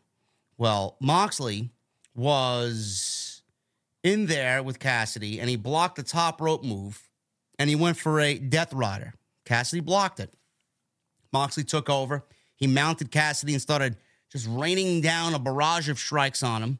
So they fought back and forth. Cassidy puts a red rum on Mox. So Hook has been teaching him the ropes here, which led to some cheers from Hook at ringside, who was there with Orange Cassidy. Mox escaped and yanked the turnbuckle off the corner pad. So he exposed the steel. Mox then hit a cutter, followed by a gotch pile driver for a very close near fall. That was a great-looking cutter and a great-looking pile driver. Moxley then mocked Cassidy with his nothing kicks. Cassidy shoved Mox into the exposed turnbuckle. Cassidy stood and landed an orange punch, and it took 3 orange punches to take Moxley down. So it's not like Moxley went down easy. It took some effort from Orange Cassidy. The third one was the one that did it. Cassidy then rolled Mox up for a near fall. He then followed with 2 more orange punches, so 5 in total. Then he landed a beach break. So it took 5 orange punches and 1 beach break to beat Jon Moxley. So he had a lot of finishers stored up, man. It's like we're playing a fucking video game. He had times 6 finish, you know, playing WWE 2K24 or 23. And he wins and retains the championship. Excellent match. Excellent stuff by these 2 guys. They work so beautifully together. And there's a reason why Tony Khan put this match on this show tonight between these 2 guys. After the match, Yuta called for Claudio to join them in the ring to check on Moxley, who was very groggy and bloody. And Trent joined Hook in helping Cassidy get up and raise the title above his head. Yuta bumped into Hook. And apparently, they are still feuding. And the best friends in the Blackpool Combat Club are still going at it here. So I don't know where this is going. Yuta wrestled Hook on Collision. I don't really know what we're doing there, but they're still teasing that continuing. But regardless, Moxley loses and Orange Cassidy retains the international title. Excellent stuff. Good stuff. Served its purpose. Didn't overstay its welcome. It's a fantastic match. Not everybody agreed with the outcome, but nothing to fucking cry about here. No, nothing to cry about at all. Mark Briscoe was announced to be in the Continental Classic, and they showed Briscoe highlights, and Briscoe gave a reason as to why he wants to enter the Continental Classic, which is excellent. So I have no problem with Mark Briscoe being in there. Anytime Mark Briscoe's on my television, nobody should be fucking complaining. Good fucking day. It's a good day. Women's Championship match. Hikaru Shida against Timeless Toni Storm. A lot of people were looking forward to this match to see how they build or continue to build upon Timeless Toni Storm with her LA debut with this new gimmick. She's on Broadway here in Los Angeles. I thought the match was fine, Jesse, but if I was to choose worst match of the night, I think I'm choosing this one. Yeah. In the intro, you said, something else was the worst match of the night. I'm like, no, the hell it wasn't, man. Yeah. This was by far the worst match of the night. Now, I want to preface that was this. The card was phenomenal, top to bottom. Yeah. Something had to be the worst match of the night. So this just by default, this was gonna be it because it had the least amount of heat. It had too many, I don't want to say botches, but too many spots of where the synergy just wasn't there. The good part about it, I like how Toni Storm is incorporating her new gimmick into her wrestling style. She did not just go out there and keep the same wrestling style. Toni Storm can go in the ring, but she's kind of pulled back a little bit of that pro wrestling and added her sports entertainment gimmick into it a little bit more. She's incorporating Luther. All that stuff I enjoy. I like it. She's the champion now. I have no problems with that. That's fine. The way that it was won just kind of overshadowed the match, though. The botches with the referee, things like that. The stuff they had Aubrey Edwards do out there just kind of killed a lot of the momentum in this match for a lot of people. Yeah, it was definitely a little silly. I think I'm not a big fan of overly being silly and comedic. You know, when that overtakes the pro wrestling, then I feel like we're kind of uneven. You know, Toni Storm is a fantastic professional wrestler. I'm not saying that she can't play her character, but her character work when she's in the ring should be toned down a little bit and she should go in there and do what she's been brought into the company to do, and that is wrestle. The character stuff for your vignettes and the promos and the silent films and all that stuff, the backstage vignettes, that's where I want to see that stuff. But when you're in the ring, tone that shit down, honestly. And I felt like it kind of muddied the matchup where it made it more of it was almost like a comedy more than it was a pro wrestling match. And now it wasn't like ha comedy, but it was like, it just too silly. Too silly when it should be taken as a serious thing, her being the 3-time AEW Women's Champion. Now, Jesse mentioned the ending. The match itself was fine. I mean, there was nothing special about it. We've seen better from Toni Storm, and we've seen better from Shida. But the ending of the match is where things got really fucking silly. Now, they showed Mariah May cheering backstage, who was watching on the monitor. Luther's out there, and Luther's the butler for Toni Storm. He's got a plate with a shoe, you know, tits out, shoes out, whatever the fuck she says. And tits up, shoes out, right? Or watch for the shoe. Watch for the shoe. So he's out there. He's got the tray, and he's got other objects there at his disposal. And Mariah May, like I said, is watching in the back. A couple of minutes into the match, Shida landed a Falcon's Arrow. Shida's knee buckled on a move that she tried to do. I think she tried to leapfrog. So she body slammed Toni Storm. Her leg gave out. Storm applied an ankle lock. Shida crawled to the bottom rope to break the hold. Storm yanked off Shida's shoe. So Shida fought back and grabbed the kendo stick. Luther tried to take this kendo stick, but Shida kicked him and then bashed him with the kendo stick several times in the back. Storm put an object from her tray that was sitting in the corner, from Luther's tray, in her tights. And apparently, what she grabbed, Jesse, was a spoon ladle. And she puts it in the back of her tights, and she, like, stuffs it in her ass. Now, she's clearly uncomfortable because she's shown kind of, you know, it's one of them spoon ladles that has the little hook at the end, and it's kind of like protruding out of her ass and her tights. Adjusting it. She's adjusting it there, and clearly she wanted to use it. Now, I thought she was going to take it and use it as a fucking weapon and just bash Sheeta over the head with it. But she was going for the big Sweet Chic music, the hip attack in the corner. So she hits the hip attack, and while she hits the hip attack, Jesse, the fucking spoon ladle is slipping out of her fucking ass, and it's protruding out of her stocking. And Aubrey doesn't see it. Meanwhile, I see it. I'm like, what the fuck is sticking out of her ass? Now, I got no problem looking at Toni Storm's ass, but open your eyes. What is that? It's not about what you were looking at. The thing is, you're the referee, and you're supposed to be observant. How did you miss that? First off, she went for the hip attack, and then she stopped mid-run and went back to the corner. Why? Because the fucking thing was hanging out the wrong way, and she had to readjust it. What was Aubrey looking at that point? Oh, man. What was she looking at that point? It made no fucking sense. Plus, she took off her shoe and then hit her with it. How was that not a DQ? I don't know. How was that not a DQ? Oh, well, Aubrey missed that. She had her back turned. No. She watched her hit him with the No. She watched her use the shoe. I swear to God. And then she went for the kendo stick, and she went to go use the kendo stick, and then Aubrey's telling her, no, don't. But then as she go to use it, Luther came to grab it, but Luther missed, and the kendo stick came down and hit her. Kuma in the chat, Toni Storm has no booty. Clearly, you need fucking glasses, great. Bro. Okay, that's great, but how? I mean, how? I posted a GIF of Sandra Bullock blind and called her Aubrey Edwards. Got more views than anything I posted all night. I was like, what the fuck? How did you miss that?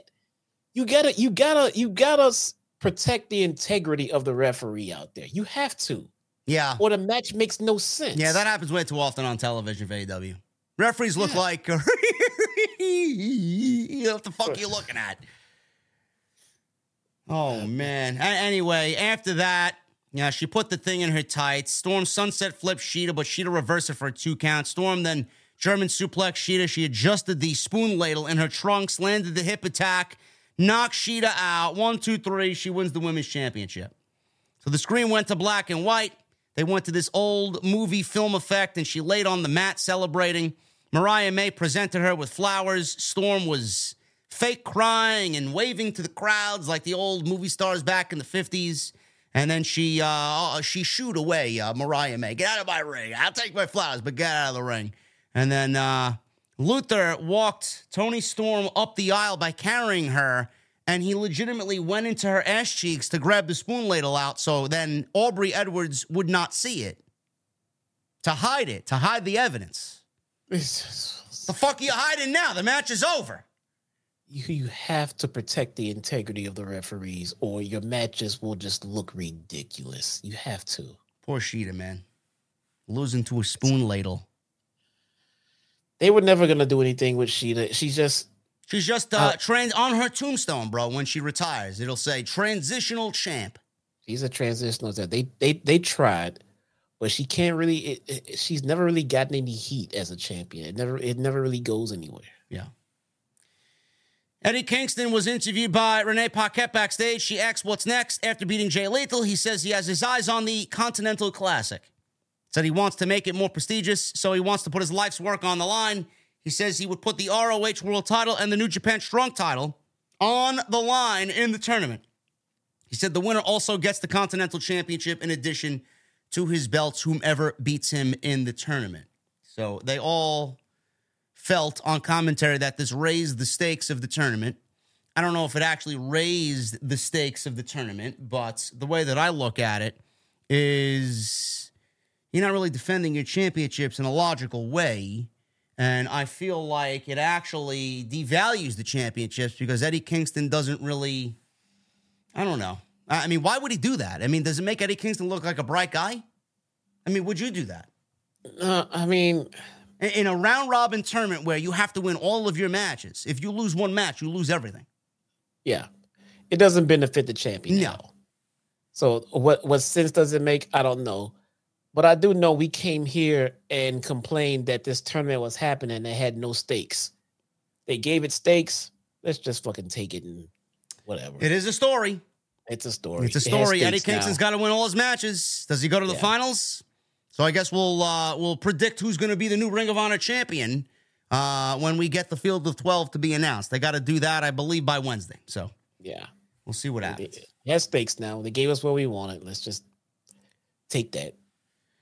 Ricky Starks and Big Bill defend the AEW Tag Team Championships against FTR, Dax, Cash, House of Black, Malachi, and Brody King versus LFI, Roosh, and Dralistico. This is a ladder match for the ring, or not the Ring of Honor. AEW, I can't tell the fucking difference anymore. I can't tell the difference, man. They're both fucking worthless. AEW Tag Team Championships.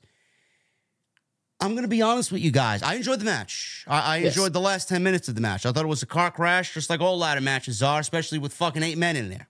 I thought it started slow. Yes, that's exactly where I was going. I felt like this match took a little bit to get the motors going. I felt like it's almost as if we didn't really need the ladders here. The ladders were really beneficial towards the tail end of the match. I would say for the first 40% of this match, Jesse, maybe even 50%. Ladders didn't really come into effect, and they didn't really come into play like you would usually see in a ladder match. All right. I can agree there. So it looked like they went to focus on hitting their spots and everything else, which is, usually primarily the point of ladder matches. Everybody wants to try to get their spots in, their pre-planned spots. And it did it felt like, it for me, it just started off very sluggish and just very plain and just like, I even text you like, come on, man, they have to pick this shit up. Yeah. They did. The match was fantastic, going into the end and everything like that. They had the scary spots, oh my God, I hope they don't try to do this spot and shit like that. They had a pretty big spot where it looked like someone died, but it turned out it was as safe as it could have been. So that's fine. I mean, I enjoyed the match come the end of it. The outcome, I don't know. I'm not feeling Ricky Starks and Big Bill as tag team champions. I'm really not. But I guess having them lose right away is not gonna get me to like them even more. So maybe they'll grow on me. Maybe they'll build something up with these guys. Let's see where they go from here. My whole thing, I text you this. I would love to see House of Black as tag team champions, defending those tag team championships with Freebird House rules, and you never really know who's gonna defend, and they keep that shit secret until the match happens, until they come down the ramp, and then they reveal, oh, it's Buddy and it's Malachi. Oh, this time it's Brody, and I can see House of Black hold on to those titles for fucking ever because they keep shifting around with those Freebird rules. But I'm just not excited right now about Bill and Starks. Not to say that I can't get there. Right now, I'm just not feeling it. Yeah, I agree. I have no problem with Big Bill. I think Big Bill's come along. I think Ricky Starks is always great.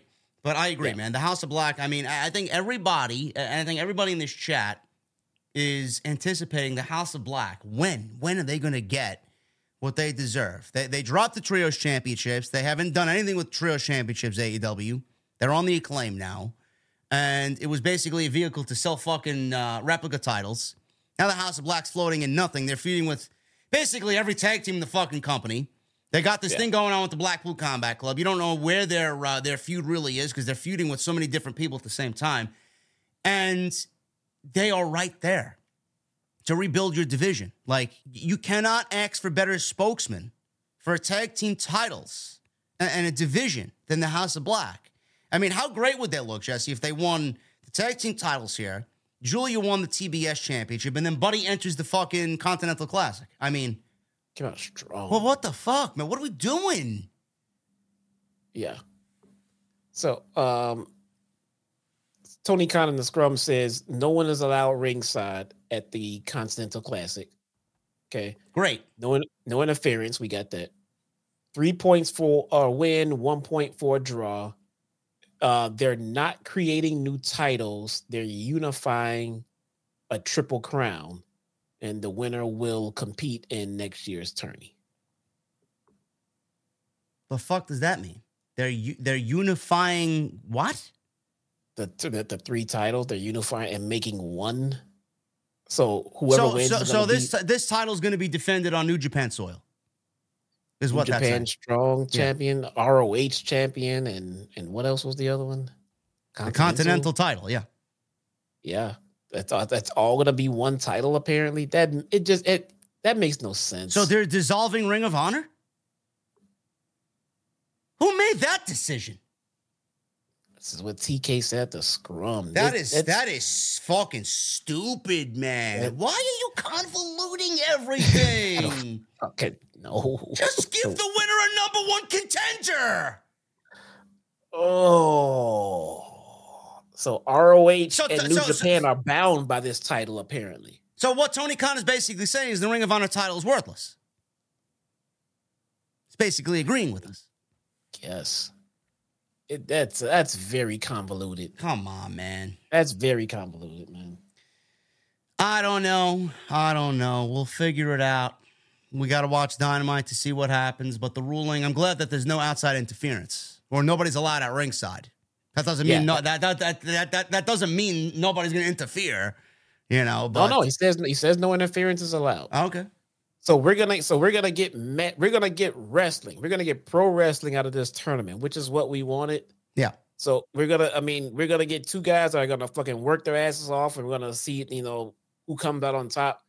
No shenanigans, nothing being overproduced. We're just gonna get wrestling, and the guys that are gonna be entered should be fucking guys that can go. So I'm interested in that. I'm a little confused by this fucking title situation. Well, Phil in the chat says, watch the scrum. That's not what he means. That's not what he means? We'll figure it out. I'm not really concerned. This is what Sean Ross Sapp is reporting right now. Tony Khan said at the post-show presser that in the Continental Classic, no one is allowed ringside, no interference, 3 points for a win, 1 point for a draw. They're not creating new titles. They're unifying a triple crown. The winner will compete in next year's tourney. Sean Ross Sapp, Fightful. Okay.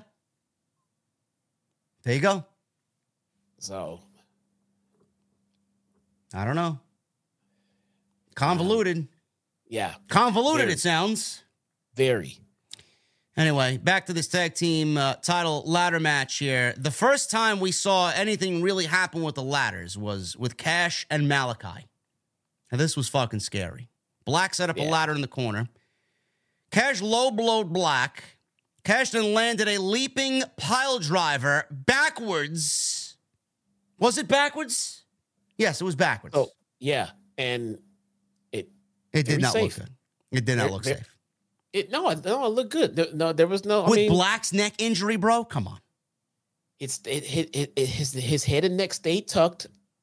Yes, it wasn't safe in theory. Yes, it did. Yes, you are correct. It was safe in execution. It wasn't safe in. I wouldn't have done this spot. I see what you mean. Yeah.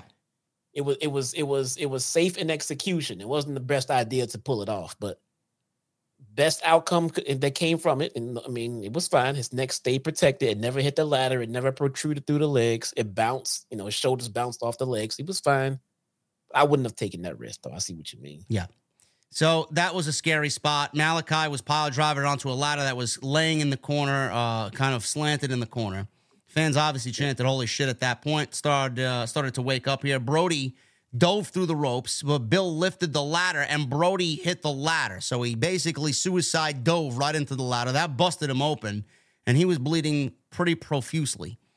So Starks entered the ring and went on to attack Roosh, speared him, tornado DDT on Dax. He started celebrating, and then he walked the top rope while holding Cash's hand. He basically did the Undertaker spot there. He leapt off and then suplex Cash. Black went after Starks. Starks knocked Black onto a ladder. Brody threw Dax into the ladder and then landed a cannonball on Dax in the corner. Brody set up a ladder at mid-ring and began to climb up the ladder. Big Bill tipped the ladder over, and Black bumped onto a ladder leaning in the corner. So Black took some pretty nasty bumps here on the ladder. Dralistico started going at Big Bill. Roosh then wedged a ladder in the corner against Bill, and he did the bull's horns in the corner, or a basement drop kick in the corner to Big Bill with the ladder just laying across him in the corner. Looked pretty vicious. Roosh then set up a ladder middle of the ring. He started to climb it. Starks climbed the other side, so he met Roosh at top. And Dax set up a taller ladder right next to them. Cash and Dralistico got involved. Brody tipped the ladder over that Dax was on. He goes crashing. Brody suplexed Cash off the other ladder. Black then put Dralistico on his shoulders, but Dralistico drove Black onto the mat off the ladder. So then we got Dralistico and Brody battling on the ring apron. Brody stood on a ladder that was in a ladder bridge on the outside, walked on it.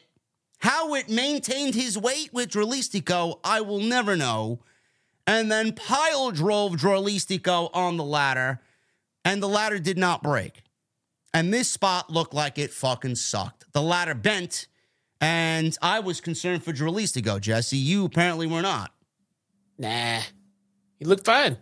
I mean, look, I think when spots like that happen, when they're perfectly executed, no one gets seriously hurt. If someone comes off with a slight injury, then they get all fucked up. The execution of it looked fine. I mean, it delivered the way it was supposed to. But again, to your point, it's another one of those spots. Like, was that really necessary? No, it was not. I don't know what this company's infatuation is with fucking pile driving people, man. Back in the day, how many years have we been without a pile driver on WWE television? But now we get one almost every match on AEW. Because they're the alternative, man. They're the alternative. You want to see pile drivers? Watch AEW, pal. Watch AEW for pile drivers, man. So Brody collapsed, and Dralistico was fucking dead on the outside. So Cash picked up Brody, put him on top of this ladder that he just tried to go through with Dralistico. Cash climbed to the top rope, and he dives off the top rope. He almost lost his fucking balance twice. Does a huge cross-body splash onto the ladder, onto Brody, and they both go crashing down. So Big Bill, he's in there with Dax. Dax knocked him off the ring apron with the ladder. Cash then leapt off the top rope, like I said, with a splash onto Brody at ringside on that ladder. And Starks and Cash stood up top the ladder. So after that big dive off the top onto Brody, Cash gets in the ring with Starks. Starks knocked Cash off the ladder. Cash grabbed his ankle in pain as Starks pulled the belt down to ultimately win the match. So everybody was laid out at ringside. Brody was bloody. There was a puddle of his blood.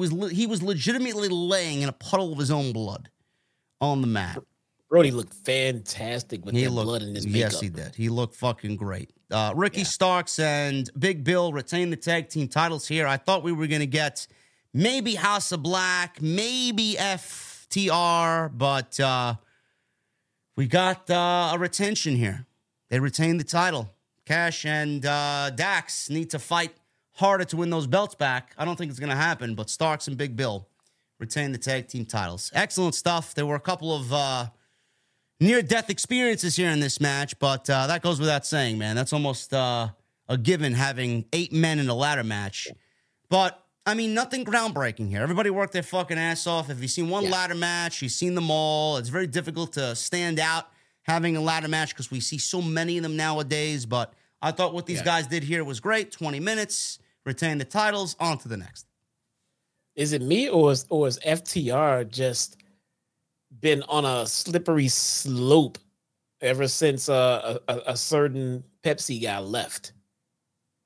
Are they being trickled down the pole of irrelevancy since he was BFF with them? What do you think about that? I don't think so, because I think eventually we're gonna get Copeland and FTR.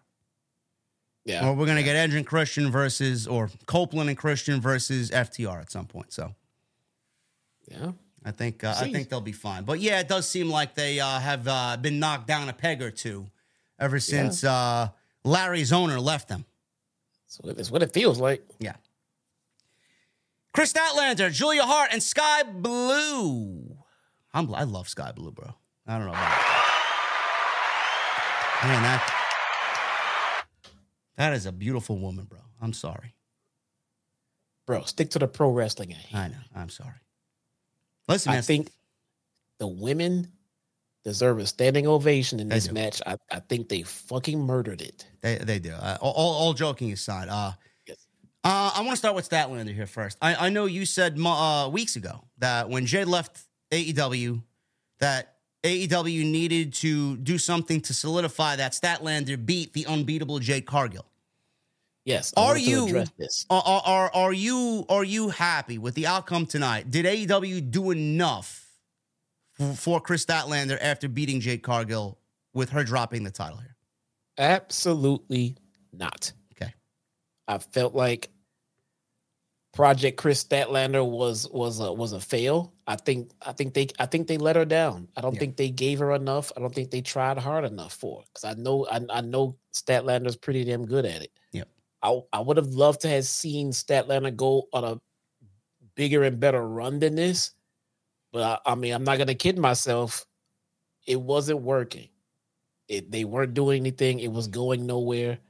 So for the outcome to have been Julia in this match, it's a little bit of a letdown, because I think they let Chris Statlander down. But at the same time, I feel so proud to see Julia Hart come from where she started on AEW Dark, from being as green as she was, and then slowly but surely, I remember coming here as often as I did saying, Julia Hart's getting better. She's getting better. She's improving. They're doing things to help her in-ring work reflect more of her gimmick. She's killing it. She's coming up. And now here she is. Julia Hart is officially the youngest champion in the history of AEW.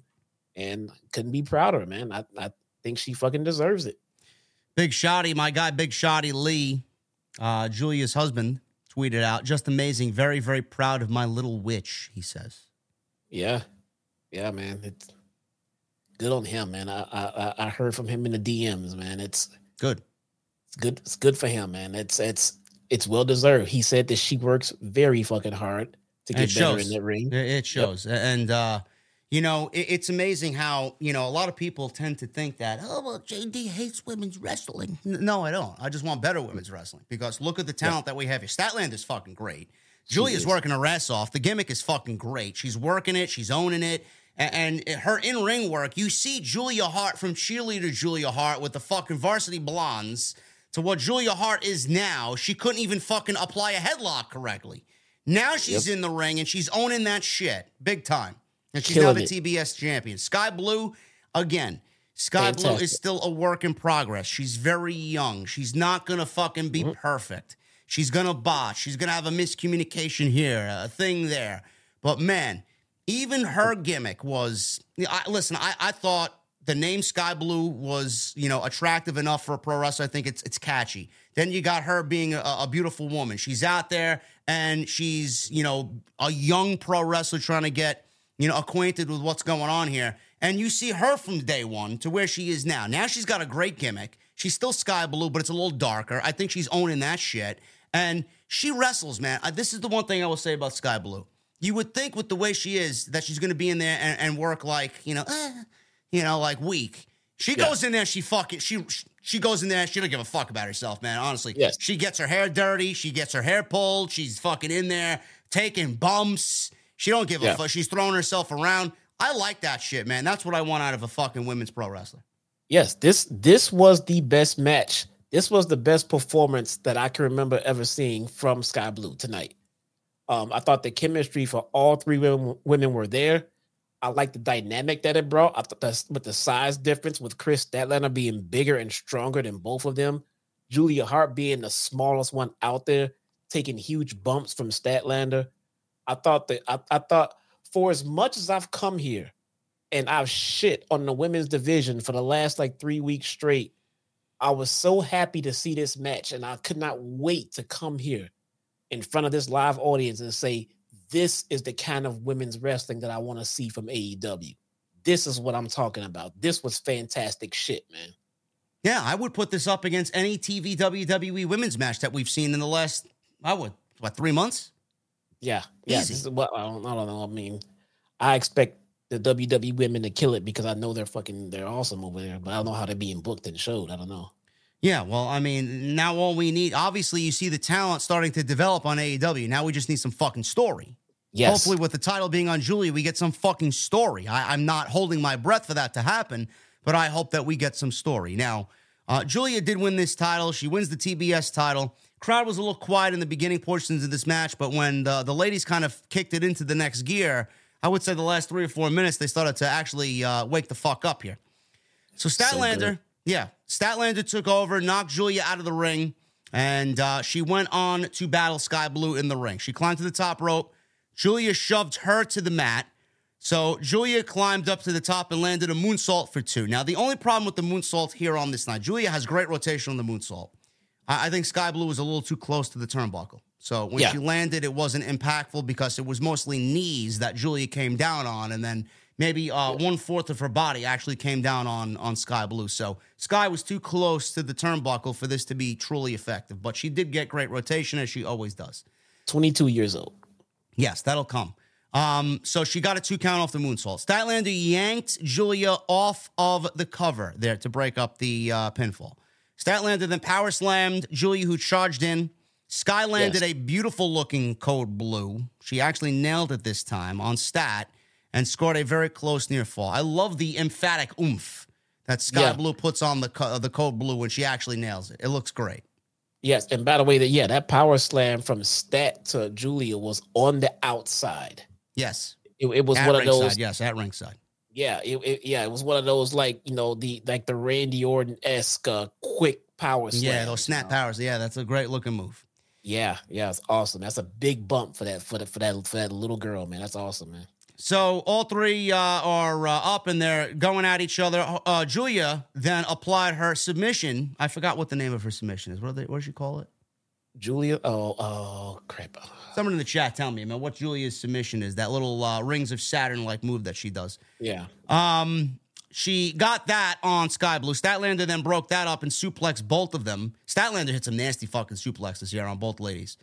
So Statlander landed Saturday Night Fever on Sky Blue. Julia clotheslined Statlander, stole the cover, and got the 1-2-3 on Sky Blue, and she wins the TBS Championship. 22 years old, man. What'd you say? The youngest champion in AEW history? The youngest champion in AEW, the Heartless. The Heartless. There you go. I like that, man. Sounds like Julia Hart plays a lot of Kingdom Hearts. Yeah. She's getting her flowers on social media, and they're well deserved, man. I think this is, she's 22, bro. Yeah. This is only the beginning. You know, and that's per our buddy Big Shotty, man. So this is only the beginning. That's what he told me, man. Good. Looking forward to seeing her grow. Congratulations to Julia Hart. Yes. TBS Championship. Hopefully, we get to see some story now. Hopefully, maybe. We'll see what happens. We'll see. Tony Schiavone's in the ring. He introduced AEW's newest signing, Will Ospreay. Surprise, surprise, folks. Will Ospreay. No, it's Ali, right? No, it's not Ali. It's not Mercedes. Dolph. It's not Mercedes, who I expect next, hopefully. But it is Will Ospreay. Schiavone had Will Ospreay sign a contract. Will Ospreay signed the contract. Schiavone said it's official now and asked how he feels. Ospreay said he's happy to be part of the team, but he has some bad news for everyone. He's not here just yet. He yelled for Los Angeles to pipe down. Bruv. They weren't really making any noise, but he obviously wanted to speak here, and he needed to embellish a little bit. Ospreay told his story about being 30 now.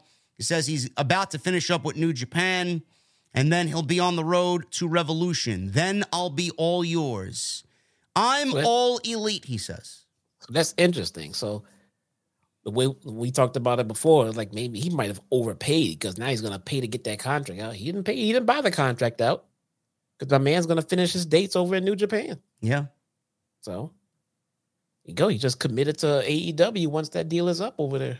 He said TK should line up the best he's got, especially for Wembley Stadium. He says he's about to show everyone what being elite really looks like. Now, we already saw him in Wembley, though. I know, but he wrestled Jericho, which was a great match. But I think if they signed him, they're going to make a big deal about it. And I think he'll probably be in the world title match. So this segment was basically all about screw you, Triple H, basically, right? You know, I said this on Twitter, and you know, I'm going to take my conspiracy theory cap and put it on. Listen, I know Tony Khan is like me, man, or I'm like Tony Khan. I wear my heart on my sleeve. It's very easy for people to look at me when I'm in a bad mood and know that I'm in a bad mood, or I'm sad, or I'm fucking just contemplating something, or I got something on my mind. It's just the way that I've always been. It's the way that I'm wired. Tony Khan definitely, you know, when he wants something, he's going to go out and get it. When he feels like his company's being encroached on or threatened, he's going to do everything in his power to fix that and change that. Now, the one similarity that he has with Vince McMahon is that Tony Khan feels like he can throw money at anything and it's going to be a fucking problem solved. That's what he did here. Now, luckily, Will Ospreay didn't want to go to WWE because he didn't want to be bound to WWE and WWE only. He didn't want to be bound to leaving the United Kingdom and living in the United States. So apparently, Jesse, according to Fightful, one of the big, and I mean the big, probably the most important thing of this signing is that Will Ospreay wanted to remain in the United Kingdom, and AEW was going to afford him to do that while also being able to work New Japan when he wants and work Impact when he wants. So he's going to get the best of everything here instead of being bogged down by just being WWE. So Tony Khan basically had it easy here. And Will Ospreay, I don't know what he's paying Will Ospreay, but I'm sure he's not cheap. Yeah, I call this very scenario. I call this scenario on my last stream. It's not about money between these two companies because they can both afford them. Yeah. But the one thing that AEW is going to give Ospreay that WWE cannot, two things: A, creative freedom, and B, physical freedom. Yeah. The man loves the pro wrestle. He can go wrestle where he wants. He can go wrestle in Impact. He can go do a spot in the G1. He can go back to New Japan. And he can come here and do all of the shows he needs to do here in AEW. Yeah. And TK is okay with that. WWE does not play nice with others. They can't do that for him. No. And I know Triple H wants to maybe change that in the future, but he hasn't really shown any signs of changing that right now. No, they would still, WWE would still have Bryan Danielson on their roster if they had the capability of letting wrestlers go do other big shows for other companies. And that's do you know, all Bryan do you know what he wanted to do? All he wanted to do was wrestle in the G1 and wrestle Okada. That's all he wanted to do. They wouldn't let him do it. Wouldn't let him do it. You know, I want everybody to know now, because I know a lot of people are going to be ragging on Tony Khan that he stepped over the boundaries and negotiated with Will Ospreay in the midst of his contract still with New Japan. That's not the case at all. New Japan gave Will Ospreay the blessing to negotiate with whomever he wanted to because they knew that he was not re-signing with them. So he's done so much for them since the age of 23. He said it tonight. I've been wrestling with New Japan since I was 22, 23 years old. He gave his life and broke his body down for them. You know, it was only right for them to say, you know what, all right, you're not going to stay here. You can go and do whatever you want to do. Tony Khan did not break contract. He did not buy out Will Ospreay's contract. He did not, get all this advantage on WWE to bring Will Ospreay and buy his contract out. Nope. Will Ospreay wanted to be here. All Tony Khan needed to do was basically back up the vault, give Will Ospreay the fucking padlock number, and say, bruv, whatever you want, it's yours. What do you want? And Will Ospreay said, this, I want United Kingdom. I want to be living at home. I want to work New Japan. I want to work Impact. I want to be all elite. There you go. Easy. Yeah. I wouldn't be surprised if New Japan told Ospreay, you're free to go negotiate your deal with AEW, because they know that if they like you said, they know they're going to lose Ospreay. But if they lose him to WWE, they're never going to see him again. Yeah. He goes to Tony Khan, and he can call up Tony Khan and say, can we get Will for this show? Blah, blah, blah, blah, blah. Absolutely. They still have Will when they need him if he goes to AEW. So it works out for everyone. If they let him sign with AEW early, stay and honor your committed dates here in New Japan, and then we can still see you down the road. Everyone wins in that scenario except WWE. I say AEW is not the alternative for one very important reason, and that is because, what AEW is doing now is basically what Triple H is doing. Triple H has been doing it before Tony Khan with Black and Gold, but now he's doing it on the main roster, so there really isn't much of an alternative anymore. You know where that really comes into play, Jesse? This is what really stands out as making AEW the alternative. You cannot put a price on freedom. Can't Absolutely do it. Not. Nope. Especially if you're a talent, WWE is going to be good at getting these newer talents where they'll be just happy to get that exposure. But seasoned veterans like Will Ospreay, who has the ability to work wherever he wants, whenever he wants, AEW is a much better looking target for him than WWE. Why would you want to pigeonhole yourself to one company and then be stuck to their rigorous schedule, have to move to Orlando and everything else? Do you really want to go through all of that? Yeah. Do you really want to, when you can get more freedom, creative freedom, go wrestle when you want within reason, as long as it doesn't clash with AEW scheduling, things like that? You don't get freedom like that in WWE, man. So no. It's going to be interesting to see how Triple H responds. Does he go harder after Julia? Does he go harder after getting maybe Mercedes back if she's not signed here to AEW? Does he go hard after Okada, which I don't really think is going to be the case because I don't see Okada going to WWE. I don't know. I don't know what they do. Maybe they just go and pay Pepsi Phil to come on back and say, ha-ha, we got you. We got you, pal. You know what Tony would say? He's your problem now. Yeah, he's your problem now. Yeah. You and Larry. WWE was so right when they said that to Tony Khan when they got Phil. He's your problem now. They'll probably pay Phil fucking 5 times the amount that he's asking for just to get Pepsi Phil and April back on television. We got Tony there, pal. Yeah, sure thing. I hear April's going to be a no-go, and that's not going to change, man. I hear there is underlying physical issues that she doesn't want to challenge or deal with anymore. Okay, there you go. And you got to respect that. Why wouldn't you? Hangman Page, Swerve Strickland. Oh, my goodness. Texas death match. I mean, Jesse and I already talked about this. I'm not going to get into legitimately everything, but let's get into the major points of this match. Jesse and I already documented the beautiful aspect of Hangman not even wanting an entrance. He just ran out there. Swerve and the intensity he brings and mixed with Hangman based off the story of Swerve breaking into Hangman's home, the body language, the body English of Swerve, and the facial expressions and the psychotic look that he gets in his eyes. He plays it perfectly. There was one spot where... Whoa. You're not going to no-sell Nana's fucking entrance, bro. Nana, yes. How could I forget? Nana swerving when he drives, and he's out there with 6 beautiful ladies in a choreographed dance all the way to the ring. Yes. Fucking great, man. Oh, God. Bro, that dance wasn't good enough to get him out of a sticky situation with Hangman, though. Nah, it wasn't. It wasn't. Dance is good, but Hangman don't dance. Man. Yes, Cowboys don't dance? The Cowboys don't dance, no. Cowboys don't dance? Oh, No. Swerve's entrance is really starting to click with me, man. I mean, Nana is just priceless. Do not take that man away from Swerve. Do not. Oh, he's so good. Hangman stapled something, a paper, a flyer, to Swerve's cheek. Swerve started bleeding. Now, I don't know if this was a blood capsule or if this was legit fucking hard way. I don't know. I don't want to know. But Jesse, that was his kid's drawing from the refrigerator. Oh, is that what it was? Okay. Swerve that's why I got you here. Yeah, he took the fucking drawing from the refrigerator and fucking Hangman stapled. See, why can AEW make sense of this and they can't fucking do right by Adam Cole? I don't understand this. I don't know. But let's stick to this. This shit was perfection, man. He stapled the fucking kid's drawing to Swerve's cheek. Swerve starts bleeding.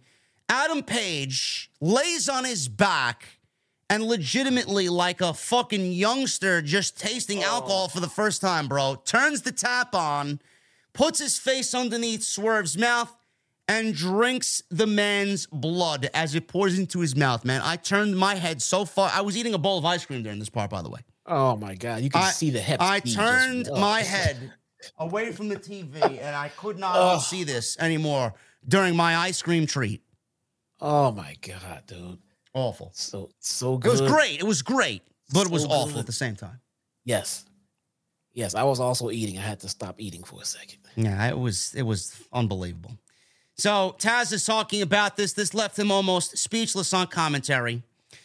Hangman wound up with a barbed wire chair, but Swerve kicked him between the legs. Hangman used a staple gun on Swerve's chest, and I was asking, I wonder if there's staples in this gun, or is it just a prop staple gun? Nope. No, the cameraman focused on Swerve's chest, and we saw legit staples in Swerve's chest. I'm like, well, there you go. That answers my fucking question. Yeah. Swerve obviously no-sold him, and he looked like a fucking mummy out there. His face is covered in blood at this point.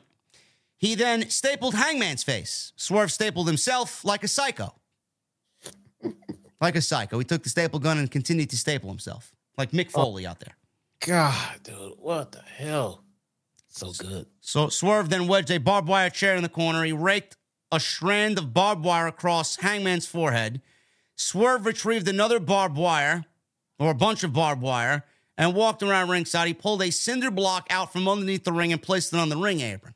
He didn't immediately use it, but use it in the way, I should say, that I thought he was going to use it, but he did end up using it. Hangman fought back. They battled on the ring apron. Swerve ended up driving Hangman's shoulder and head into the cinder block with a Death Valley driver. Swerve went back at him at ringside.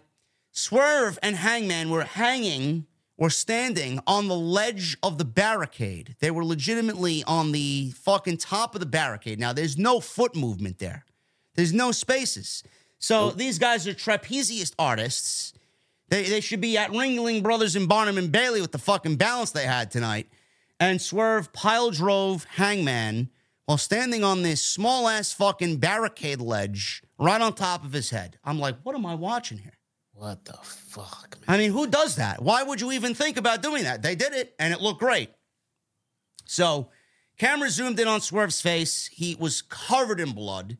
He poured a bottle of water over his face. The blood looked worse because all you seen was red dripping down his fucking face. At least it was coagulated on his face. He wet his face and made it look worse. My God, dude. He tried rinsing the shit out of his eye, and yeah, it just got... Oh, my God. It was so... The visual... Ridiculous. It looked great, but it looked sick. Hangman gave Swerve a fallaway slam, and he didn't get up right away afterwards. Hangman then wrapped a long strand of barbed wire around Swerve's body and gave him another fallaway slam with the barbed wire wrapped around his body. Swerve rolled to the floor. Hangman's face was also covered in blood, but not much. So Hangman leapt off the top rope with a moonsault onto a standing Swerve on the outside with a barbed wire wrapped chair. So he did his Asai moonsault with a barbed wire steel chair in hand. Swerve took the brunt of that. Hangman threw Swerve back in the ring. Hangman went for a buckshot. Swerve blocked it. Hangman picked up a barbed wire wrapped chair, Swerve kicked it into him. Hangman gave Swerve a tombstone pile driver on top of the barbed wire chair. Both guys were down. There was no pinfalls in this match, by the way. I apologize for not going over the rules. No pinfalls, only submission or tap out. So Hangman continued to beat up. No. Not count out, but was it last man? Not last man standing. Yeah, it's you got to reach the count. Whoever doesn't reach the count at 10 loses. Yeah. Or what was the other ruling? That or submission. Submission. Okay. Yeah. So we got Swerve is coming back here after the tombstone. We got Hangman beating up on Swerve. He sat him up on the top rope. Swerve went for a sunset flip on Hangman out of the corner. Hangman held on. Swerve bashed the back of Hangman's head with barbed wire. And there was a strand of barbed wire that got caught on his fucking face. It got stuck in his hair. It got stuck on his face. I'm like, Jesus Christ. I had to turn away again. I'm like, you're going to pull the fucking barbed wire and pull skin off is what I'm looking at here. So we got Hangman's head hitting the barbed wire chair off of a power bomb. So Swerve took him down off the top with a power bomb. Swerve followed with a double stomp on Hangman and was laying on the fucking barbed wire chair. Both guys were down, slow to get up. So Swerve gets up first. He bashed Hangman's back with the chair, wrapped in barbed wire, and then dropped it at ringside. He goes underneath the ring. He pulls out a black bag. Here I am thinking it's thumbtacks. I'm like, oh, great, we got thumbtacks in this Texas death match. No, we got black paned glass shards coming out of the bag. So he pours them on the back of Hangman. And then he goes up top and delivers a 450 splash, Swerve, on top of Hangman, on top of the glass shards. Why? Wow. Because he's a sick fuck. That's why. He's fucking crazy, man. Crowd was chanting, holy shit, and you sick fuck. Unbelievable. It's not over yet. Nope. Swerve charged at Hangman with a clothesline and clotheslined him over the top rope. So Nana pulled out barbed wire, a board of barbed wire from underneath the ring. Swerve bridged the board on 2 chairs in the ring. Swerve still had staples in his chest that we saw. Clear shot of them in his chest. Swerve then set up a move from behind Hangman on top. Hangman elbowed out of it. He bit Swerve's forehead, tasted more blood, climbed the top rope, overhead slammed Swerve through the board and the barbed wire. He followed with a powerbomb on the barbed wire and his signature Deadeye on the barbed wire. I don't know why this wasn't the end of the match. Hangman did not win here. Swerve gets up. A Fight Forever chant broke out. He wrapped barbed wire around Swerve's head and neck. He hit the buckshot lariat with Swerve wrapped and his face wrapped in barbed wire. Ref counted. Swerve got up at an 8. Nana pulled Swerve out to the floor. So Swerve stood to break the hold or break the count and then fell. But Nana helped him. Brian Cage then ran out. He powerbombed Hangman. Hangman took him out. He delivered a bunch of shots with a steel chair and barbed wire, eventually clotheslined him, and then goodbye. Cage rolled out of the ring. Nana gets in the ring. He entered the ring, and he bashed Hangman across the back with a steel chair. Hangman no-sold it. Nana tried to leave. Hangman grabs him. They're hanging out on the apron, and Swerve is on the outside somewhere, not seeing this. Nana is on the apron with Hangman. He starts swerving while he drives. He starts dancing. Hangman says, no, bro, I don't dance. Picks him up, delivers a Deadeye through the fucking table on the outside. Hangman should be fined and suspended for that. There was a table set up on the outside by Cage that was used here on Nana. Nana was destroyed. Nana was an innocent bystander out there, man. That was wrong. So there was a long chain. I don't know where this fucking chain came from. It must have been underneath the ring. This is the first time we saw this in the match. Swerve wraps this chain around Hangman's neck, who just went through a table with Nana. Wrapped this thing around his neck, throws it around the fucking steel post, pulls on the chain as he was hanging the Hangman. Swerve let go. Hangman collapsed to the ground. Ref began counting to 10. Swerve was watching, and he dropped Hangman due to exhaustion. And that was basically the way that it ended. He choked him out. He hung the Hangman and choked him with a steel chain over the steel post. 1, 2, 3, or count to 10, I should say. He didn't make the count of 10, and Swerve won the most brutal match, I believe, in AEW history. That should be it, man. That should be it. that should be it. I'm sorry, that's fine. Best 2 out of 3, 2 straight, ending like that, match like that, stage like this. That should be it, man. I mean, now Come I know back Brian. and I revisit it later. I know you said that, but Brian Cage and Prince Nana interfering in this match are going to be the telltale here of Hangman losing the match because of their interference. Maybe we get a third match out of it. I don't know. Maybe. I say we end it here, but I would not be opposed to that. I mean, what are you going to do? Do a third match and Hangman's going to lose all 3? I'd like to see that if that's the case, but not necessary, man. not necessary. I mean, he just won the most brutal match in the company history. Yeah, Hangman put him over twice. They fucking look fantastic in this outing. They're gonna have to try to. If they do a third match, they're gonna try to outdo what they did here. Do we really want to see them try to outdo this? No, man. No. That should be it. What are you gonna do next? Put them in a cage and dude, let's just end it here. We can come back. Look, we can come back and revisit this. It's not over forever. We can come back in 6 months and redo this feud. Sure.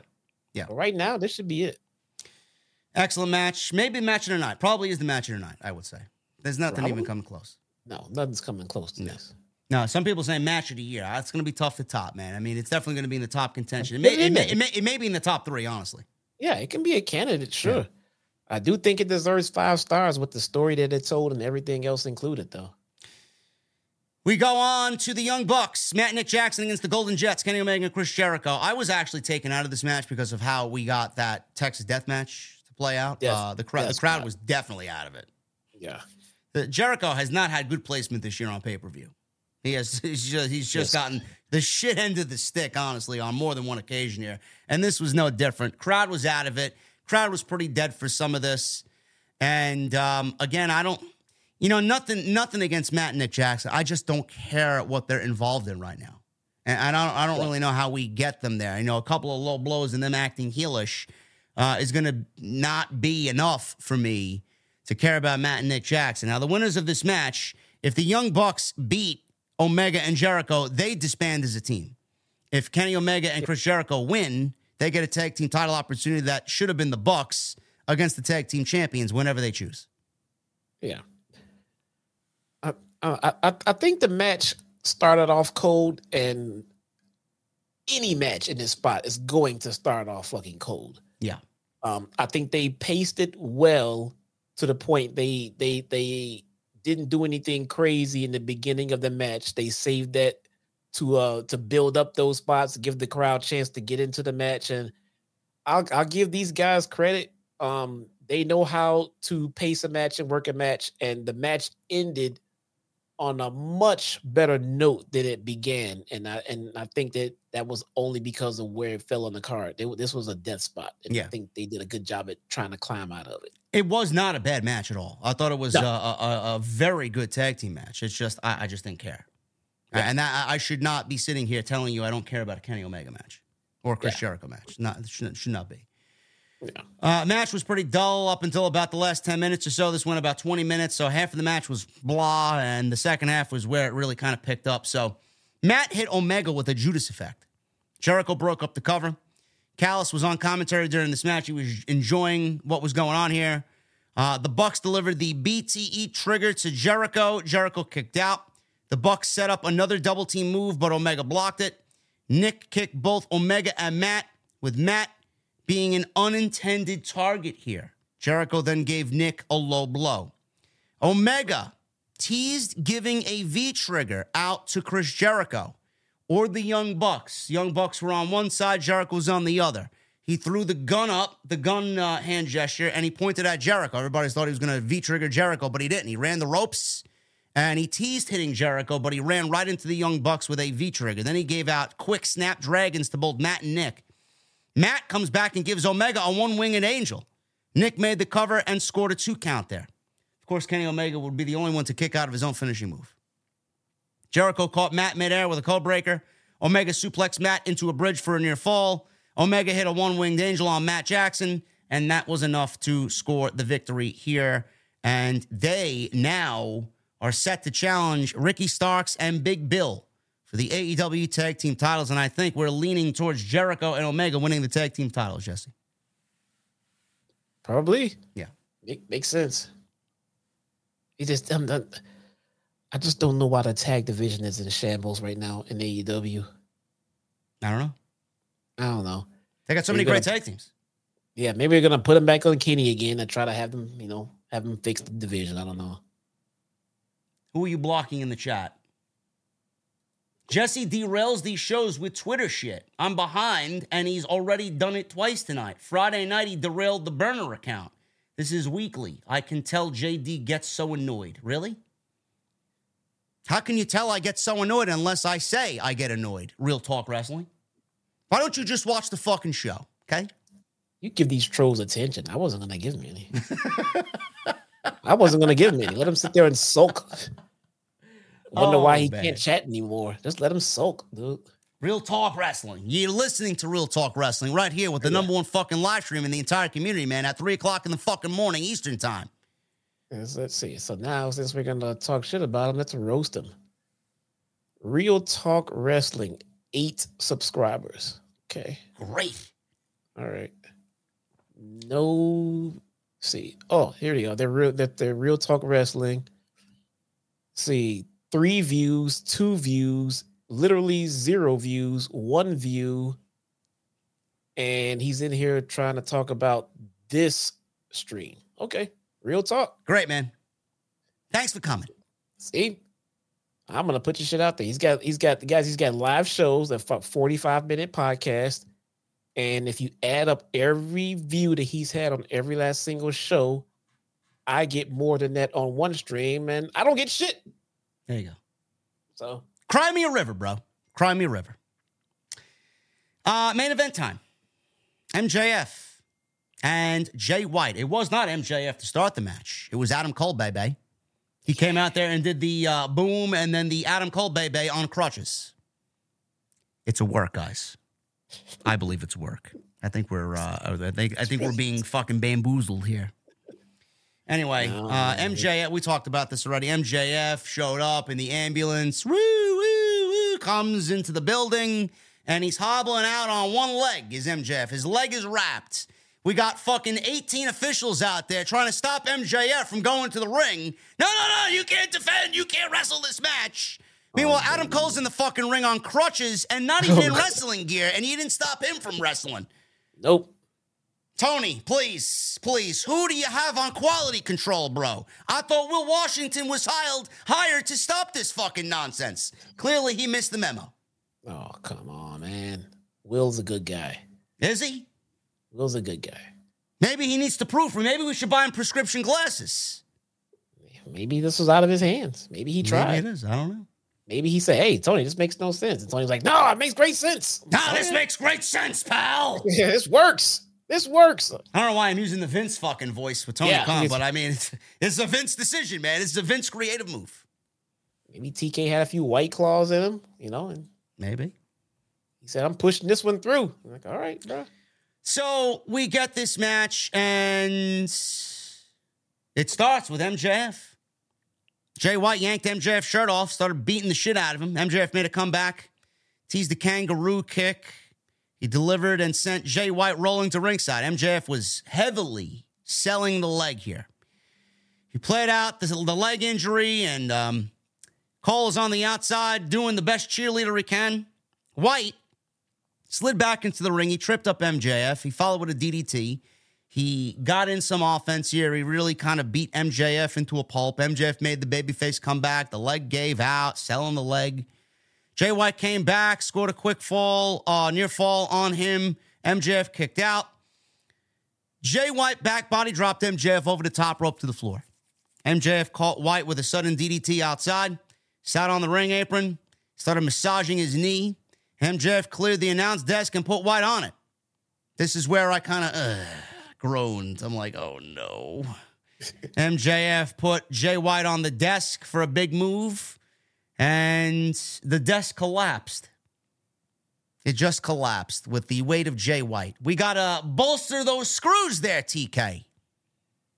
I know it's a gimmick table, but when your table breaks with the weight of a man laying on top of it with a spot coming up, not a good look.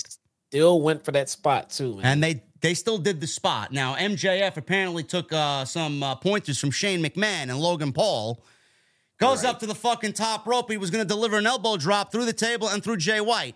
So the table broke. MJF said, fuck it, I'm still doing the spot anyway. He goes up to the top rope, and he leaps off the top rope with a bad leg, and he delivers a flying elbow drop onto Jay White on top of the table debris. Now, MJF, you know, we got to protect him at all costs because if he gets injured, I mean, what are we going to do? You're screwed. We're done. At this point. He does the move anyway. He lands on his hip, but it looked like he landed square mostly on Jay White's fucking rib cage. So the rib cage of Jay White broke MJF's fall, but it still did not look good. I was like holding my breath. I'm like, please don't kill yourself. So he did the move. It looked like he took a lot of impact on the elbow. Yeah. When he came down and the pressure that came up. Yeah, it was like right here on the side, the meaty part of his fucking underarm, you know? Yeah. Yeah, it was that, and there's another spot in the ring too where Max came down hard on his shoulder. Yeah, from the top rope. I don't know if you remember that one. I was worried he's going to dislocate his shoulder on that. Yeah, that was actually nastier than the elbow drop. It was. It really was. Yeah. So back in the ring, White gave MJF a dragon screw upon entering the ring. White hung MJF upside down in the corner. MJF kind of uses his sit-up here and tossed White off of the top rope. So White got up again, clipped MJF's leg with a chop block. White gave MJF a Uranage off the top rope. Now, White came down on his hip, and MJF landed square on his fucking shoulder, man. So both guys took nasty falls here off the top rope with this Uranage. So White gave MJF the Uranage. And then MJF gets up. He gives Jay White a thumb to the eye. White fought right back and suplexed MJF a couple of times. White then set up a Blade Runner. MJF escaped and rolled up White, hooked the tights. He got a 2 count. MJF rolled through for another 2 count. MJF quickly landed a leaping pile driver on Jay White. And that looked nasty. Taz was talking about how something like that broke his neck, and he was out for 9 months. MJF charged towards Jay White, leapt over the top rope, and dove onto Jay White to the mat, to the outside. So MJF is in the ring with a bad leg. He jumps over the top rope and delivers a fucking cutter over the top to Jay White, who's standing on the outside already. I've never seen anything like this before. Yeah, that was insane, man. I didn't expect it. Like you said, never really saw that before, and the execution of it was. And they caught the right angles on that. They hit the right replays on that. That was amazing. I mean, he took risks in this match that I haven't seen him take in this entire title run so far. Man. So that was, I said, man, they didn't need all this extra shit. Just give these guys the time. The knee injury did not need to play a factor here. You could have made that a story in the match without doing the angle in the beginning of the show. Yeah. Yeah, they didn't. You know, with the Gun Club, that was the advantage. That was the advantage for Jay White. They didn't have to put this kayfabe injury in here. Yeah. How can Max overcome the Gun Club out there with fucking Brian Cage out here lurking to it? All he's got is his fucking brochacho who's on crutches. I don't know. That's enough to overcome right there. They didn't need all this extracurricular shit. I don't know. Anyway, after this spot, we go back into the ring, and Jay White, he is in a sticky situation here. So MJF tried to stand, and he dropped in pain, and he's crying in agony about the knee. He's got the knee injury here, and Doc Samson comes over, and MJF is telling, no, fuck no. Get out of my fucking face. So he pounded the mat, and Cole tried to join in and get the crowd clapping. White gave MJF a wrenching dragon screw. MJF was on the mat. White then applied a figure 4 and started yelling at Cole. So Cole pulls out MJF's t-shirt that Jay White yanked off of him in the beginning of the match and threw at Adam Cole. He was considering throwing in the towel, quote unquote. I got flashbacks to fucking Bob Backlund and Bret Hart at the 1994 Survivor Series, where Owen Hart convinced his parents to throw in the fucking towel because Bob Backlund had Bret Hart in the chicken wing for 15 fucking minutes. Yeah. So that was great, by the way. Yeah, I know, right? So MJF clearly said, fuck no, keep that shirt there. Do not do anything. He tried to reach the ropes. Jay White pulls him back to the center of the ring. And then he reverses the figure 4, and he finally flips him over. White reached the bottom rope. He finally grabbed it. Cole picked up the Ring of Honor Tag Team title bout. He was about to hit Jay White, who was leaning on the ropes. White blocked it, grabbed the belt, and yanked it away from Cole with no struggle at all. He nailed MJF with it. I thought this was it. I legitimately thought this was the end of the fucking title reign. Referee didn't see it. We got a dramatic near fall. MJF kicks out. MJF kicked White off of him. White collided with the referee. This is where bullshit goes down. MJF sat up, saw Cole and the Dynamite Diamond ring. Cole pulls out the Dynamite Diamond ring. I asked before, I'm going to ask it again. Why did Adam Cole have the Dynamite Diamond ring? Why was he in possession of it? I don't know. Hopefully this is discussed or brought to the table. So I'm asking the question now. And he doesn't even hand MJF the fucking ring. He puts it on the ring. He puts it on the fucking edge of the apron. So he has MJF crawl over to it like he's begging for fucking water in a bone-dry desert. Just hand him the fucking ring. He couldn't get it to him. He was about to compete in a world title match a few minutes ago. He doesn't hand it to him. MJF reached for it. Jay White pulled him away and grabs the ring. Again, Adam Cole does nothing to stop Jay White from grabbing the ring. So White put the ring on his pinky finger and then gave Cole the middle finger. White wound up. He swung. MJF gave him a low blow. The guns ran out because Bryce Remsburg was down. White went for the Blade Runner. MJF blocked it. He punched the guns out of the ring, and then he punched Jay White with the ring. The referee finally comes to 1, 2, 3, and MJF wins the match and gets Triple B back. Cole entered the ring. He celebrated with MJF. They hugged, and he did that little thing he does. Adam Cole hugs you, and he has his fist clenched up, and he pounds his back like he's stabbing him in the back. This is not the first time fans called this out. He's done that every time he's hugged MJF. It may mean something. It may not mean anything. MJF collapsed on the mat. He clutched his knee. They walk up the aisleway. They got a standing ovation, and that's the way the show goes off the air. Great match. Fantastic. I just needed all the smoke and mirrors to get there. No, it did not. He wanted to make it more interesting, did TK, and it's sometimes less is better. You know, sometimes less is better. This is a situation.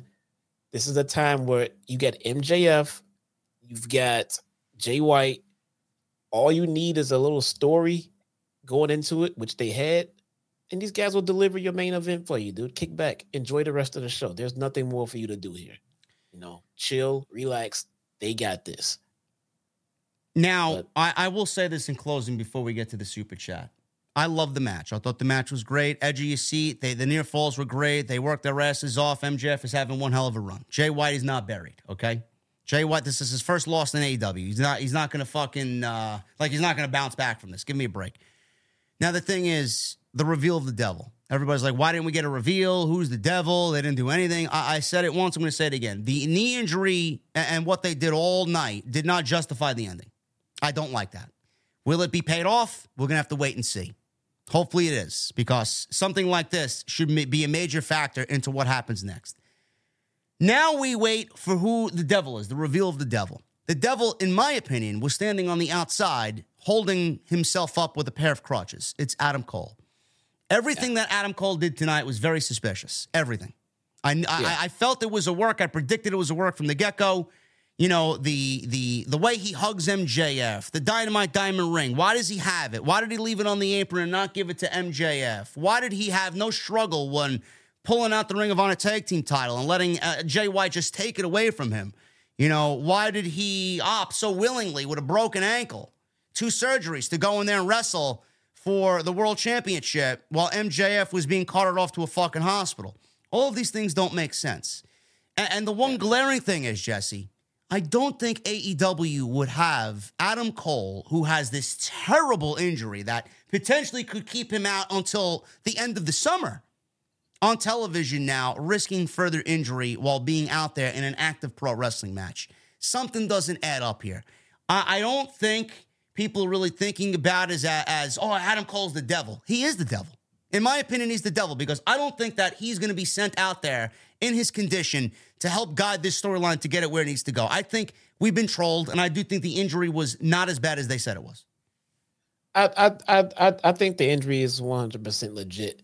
I think they're using Adam Cole to the best of his capabilities right now to help carry the storyline along until he can come back and then they can pay it off the way that they intended to. Adam Cole on crutches on my TV is better than Adam Cole at home hanging out with Britt Baker. Yeah, that I agree. He can sit out here and sell a story on crutches and make it interesting. They can carry this shit out as long as they need to. All they got to do is get Adam Cole out of that cast. When they can get out of that cast, he don't even have to be ring ready just yet. As soon as he's out of that cast and can walk, they can go ahead and do the devil reveal. I still think it's real. I just think they're just trying to make the best lemonade that they can from the lemons that they were served from this whole injury situation. Yeah. All in all, Full Gear, I get tired of saying it. I can't say every AEW pay-per-view is their best ever, but this was an incredible show. From top to bottom, this was an incredible show. Tony Khan continues to deliver pay-per-views the way that we deserve pay-per-views. They're worth every fucking penny. And even the ones that we thought had no build ended up being tremendous shows. So, again, kudos to Tony Khan. I'm looking forward to Dynamite with the start of the tournament and to see where this MJF stuff ends up. I'm very, very invested in where they go with this. Is Cole really hurt? Is he the devil? What's with the injury? How bad is MJF's knee? So much shit going on here, man. So we got a lot to really dive into on Wednesday. Yep. I can't wait, man. Tony Khan apparently at this scrum is really emphasizing the work rate we're going to get from this tournament. I can't wait for it. Listen, I hope so. I'm getting Cruiserweight Classic vibes. That's what I want. I hope so. Thank you guys very much for joining us on this very early Sunday morning. We're going to breeze through these super chats, and then Jesse and I are going to bed. But I appreciate you guys for joining us, man. We had 2,400 in here. We almost got 1,000 likes, man. We need 80 more likes for 1,000. If you guys can do that for me. Come on, you guys. 80, I know you got it in you. Let's get 1,000 likes before we get out of here. Check out my sponsor for tonight's show, Magic Mind.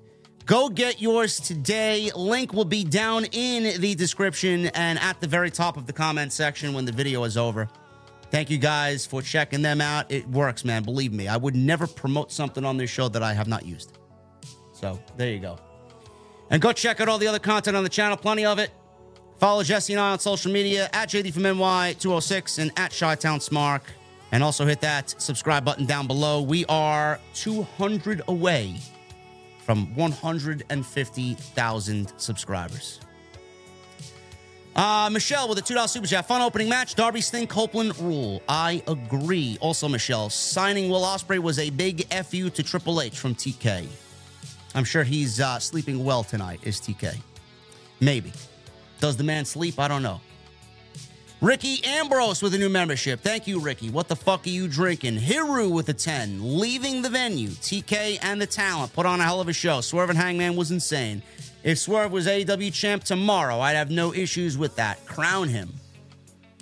2024, absolutely. 2025 is Swerve's year. Wolf Dragon Monster Den with a 5. I didn't get the pay-per-view. Times are tough. Jay White should have won with my earlier question. Jay White was never intended to win this match, brother. No. Frank Morano with a 20. When they reveal Adam Cole as the devil, it will be the coldest, most uncomfortable moment you can imagine. Will be an MJF heartbreaker, so let it play out. I can't wait for that, man. I can't wait for that reveal, man. MJF is fucking crying on the scrum to sell this shit now. Crying. Ugly crying, bro. Sean Ray J with a 20. Absolute 5-star classic by Swerve and Page. Swerve better have world title run in 2024. Also, the devil wasn't mentioned or involved today, coincidentally, when Cole is busy dealing with MJF. Yes? No mention of the devil or no signs of the devil. No Roddy either. Yeah. Well, Roddy was kind of had an injury scare, so maybe he was just taken off as a precautionary reason. Yeah, man, I don't know. Roddy should have made some kind of appearance in this all this clusterfuck of moving parts in this story where he's instrumental in. So I don't know. Plus, I want to say something about the people who complain about ex-WWE guys. Well, Swerve is an ex-WWE guy, and they just using ex-WWE guys. I don't seem to remember Swerve Strickland being used to this level on WWE TV. So it's not about ex-WWE guys. It's about using people in a better manner than what you were getting previously in the other company. No, he was not an ex-WWE guy, only in the sense that he worked with NXT, but he got called up to the main roster, and within 6 weeks of his call-up, he got fired. Yes, I'm sure they really appreciated Shane Strickland. Right. He's an ex-WWE guy. That's No, how he I know. wasn't. I mean, what do you rather these guys who get ripped off and just fucking misused in WWE sit at home jobless because you don't want AEW to pick them up? That's what they want. If you don't work in WWE, you shouldn't work in wrestling anymore. That's what the WWE stands want. Yeah. Sean Ray J and Frank Morano, thank you guys for your generosity. Phil with a $9.99. I love this show. Swerve and Hangman had match tonight. MJF and Jay White smashed it. When Adam Cole is revealed as the devil at World's End, it's going to be insane. Congratulations to Ospreay as well. Thank you, Phil. Cake with a $5 super chat. The main event pissed me off. What's next for Jay White after tonight? How do you come back from losing to a guy who isn't cleared twice? It's a good question. I think the Bullet Club will be fine. Yeah. M. James with a 5. Swerve is quickly becoming my favorite part of AEW with such a badass entrance. If he can't be AEW champ anytime, then he should win the tournament. Well, he's got to be announced for the tournament first. Gerald Davis with a 5. Swerve and Hangman's match, stock went up. Some where Mick Foley's smiling. That match stole the pay-per-view. It was definitely match of the night. Yes. Joseph Taylor with a 5. Maybe Hangman Adam Page versus Swerve Strickland at World's End inside the first ever Hell in a Cell match. What? I mean, all they have left to do is pretty much a cage match. Yeah. And there's no Hell in a Cell in AEW, but we'll see. You might be right. They're gonna do a third, but I just if the series is tied 1-1, I would definitely see an absolute third coming. Yeah. I'm hoping with Swerve up 2-0 that they just end this and draw it right there, man. Yeah. You have a great end to a story right here. You're gonna try to make it better and you're gonna fall short. I don't want to see these guys they tried to fucking kill themselves tonight. What are they going to do in the third fucking match? I don't know. Cake with a $5 super chat. The entire Hangman Swerve feud was like Page coming to terms with his former self. This was the most he's been himself in years. Never tame Hangman. I agree. Sean Ray J with a 5. Someone called Cole during the media scrum, and Britt tweeted during the scrum, upset that TK MJF were sitting and Cole was standing. Devil may be Britt. There's no payoff with Britt being the devil. If Britt is the devil, then Adam Cole's got to be included. So is Adam Cole really hurt if they're letting him fucking stand? Another question. He may have been hurt, but I don't think he's hurt now. For wrestling fans just don't know when to take the answer as the answer, man. Basic with a $4.99 times 2. Man, why doesn't TK give the commentating team a championship? Cameramen will always will probably have titles as well. TK has a huge roster of wrestlers not doing anything. He should introduce a catering championship. Okay. Yeah, no more titles, man. No more titles. Yeah, people still want women's tag team titles. No. Otis with 23 months. One more month and that gold microphone is mine. Good show by AEW. Can't wait to go on December 20th here in Oklahoma City. Love you guys. Hashtag OTS Bloodline. Thank you, Otis. That gold mic's going to look good on you, bro. Antonio with a 10. No message. Thank you, Antonio. Boz Wrench with a 5. I hope Hangman and Swerve match does what Cactus Jack versus Orton at Backlash 04 did for Randy, where it took him to the main event level. That's a good comparison. Definitely a good comparison. Yeah. J Ray with a 5. JD and Jesse, I researched TK's tweet. The Continental Championship is a trophy, not a new title belt. Okay.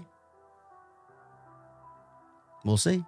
So how's he unifying the titles then? So is the champion going to carry around 3 titles in the trophy, 2 titles in the trophy, or 1 belt, or what are we going to do? We don't know yet. We don't know yet. Fred with a $10 super chat. Hello, JD and Jesse. Just here to say thank you for all the work you do. I'm playing catch-up on the pay-per-view right now, so I will check out this replay later tonight. Cheers. Thank you, Fred. Antonio with a 20. JD, I'm a fellow Mount St. Michael alum. Wow. Mount St. Michael in the Bronx. I graduated class of 2000. Love your insight. I think after the match, MJF and Adam at the top of the ramp, the devil should have appeared on the screen to spice up the story because huge mystery with Cole being suspected. Nah. I'm glad we didn't get any devil reveal tonight. People are upset we didn't get a devil reveal. I mean, all signs point to Cole. Just wait. They want you to feel like everything is good. That heartbreak is going to be fucking emotional shit, man. I love it. You know how Sami Zayn, when Sami Zayn was fucking beat up by the Bloodline, man, the emotion. I legitimately had fucking watery eyes watching Sami Zayn fucking get his ass handed to him. That's the same thing that's going to happen here, man. Yeah, you don't want them to just blow all of them load in one night. No. Man. Yeah. Well, after he reveals the devil, then what? You know what I mean? Let's let it play out for a little while. You got some time. J. Ray with a 12. Triple Crown champion will have 2 titles and a trophy. People have constantly complained about AEW not having intriguing storylines, but relating to who the devil is, people are now complaining about overbooking. There's just no satisfying wrestling fans. The internet wrestling fan is horrible, J. Ray. That's what we have to say about that. Wolf Dragon Monster Den with a 2. Didn't know MJF came back. Well, maybe you should watch the show. Would you stop watching the show? Because he was in the main event. Did you just watch the pre-show? Cake with a $2 super chat. Hunter got Sheeta on speed dial after tonight. Maybe. Jerry Ramey with a 29 months. Thank you, Jerry Ramey. Evening, JD. I'll have a couple of shots of what's in the oak barrels to your right. That's some secret stash, Jerry Ramey. I'm a fellow huge Alter Bridge fan. What's your favorite album? Blackbird. And then if I had to choose a second, I would say Fortress.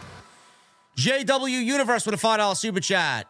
Just got home. It was a great show. Didn't feel like 11 matches at all. Yes, I said the same thing. I'm like, man, it's 10:30. This pay-per-view's breezing by, but that's what happens when you get a great night. Yeah. Junior Arana with a $1.99. Hey, JD, I was there at Full Gear. How was the crowd? You guys came off great tonight on pay-per-view. Los Angeles was rocking. Francis with 15. Was Hangman vs. Swerve tonight better than Hangman vs. Danielson's 60-minute Iron Man match? Yes. They won about half that, so yes. Francis Loop also says, the devil has to be a legitimate badass main eventer. It has to beat Hulk Hogan, NWO, major unveiling. I just don't see the Kingdom doing the violence that happened to the Acclaimed. Who knows? Adam Cole is fit to play that role. We'll see who he surrounds himself with. Captain Solo with a 5. I'm sorry, but John Moxley shouldn't be losing to goofy garbage like Orange Cassidy. Like, what are we doing here? I'm just not a fan of his gimmick. Well, you have a problem there, Captain Solo. You have to take care of that yourself. Orange Cassidy is fucking great. Sarit Mohanty, considering TK signing so many talents in AEW and roster being too overloaded, don't you think it will be challenging to book so many top guys there and sooner or later he needs to let some go? Yeah. But Tony Khan's not going to release anybody. Nope. Delightful entertainment with a 5 and a 2. People on Twitter crying tears of joy that AEW signed Ospreay. AEW fans are so weird. Doesn't apply to you two. It's just weird behavior. Well, wrestling fans are very weird. Where wrestling fans are geek virgins, so not us though. Delightful also says AEW has someone almost die every show with a spot. Yeah, it's pretty risque. Cake with a 5. Tony Khan is officially merging the Ring of Honor World and New Japan Strong Openweight titles to create the Continental title. The Ring of Honor title has a big lineage. I hate it. I don't like it at all. Captain Solo with a 5. Let's be honest. What exactly would WWE do with Will Ospreay? The casual WWE zombie has absolutely no clue who he is. He's a much better fit for AEW. Yes. But I trust Papa H. I do. He would have been good in WWE. But he's definitely a better fit for AEW. Man of 1,005 holds with 26 months. Hangman and Swerve was match of the night. I'm at a loss of words. When AEW gives LTB, we care. Swerve just keeps getting better and better. Swerve is awesome. I have to get him to unblock me, man. Yeah, I'm still blocked too. Jerry Ramey with a 14 month. Oh, Jerry Ramirez, I'm sorry, with 14 months. Yo, JD, best podcast in the IWC. Thank you, brother. You got me into Alter Bridge. I've listened to most of their albums. My favorite album is AB3. Favorite song, Still Remains. It's a great album. Still Remains is a great song. My favorite song off that album is probably Still Remains and Isolation. Wappa Tapa with a $1.99. He says, Bukaki. Don't know what that means. Will Chisholm with a $5 super chat. Fans on social media going crazy over the finish, saying it was WWE-esque. Okay. All right. Yeah. Okay. Rusty Wagner with 25 months. Thank you, JD and Jesse. Thank you, Rusty Wagner. And DL Bain with a $4.99. This question for you both is, what if in wrestling you wish could have come to fruition? I don't know. That's a good question. Come again? Name one thing in pro wrestling that you wanted to see come to fruition that we didn't get. A successful CM Punk run in AEW. There you go. Probably me, I would say Bret Hart versus Kurt Angle. Or Shawn Michaels versus The Rock. I was so happy with the birth of AEW. I was so happy with CM Punk coming back to pro wrestling. If I had my way, everything would have worked out and everything would have been fantastic and in harmony. That's just me. Yeah.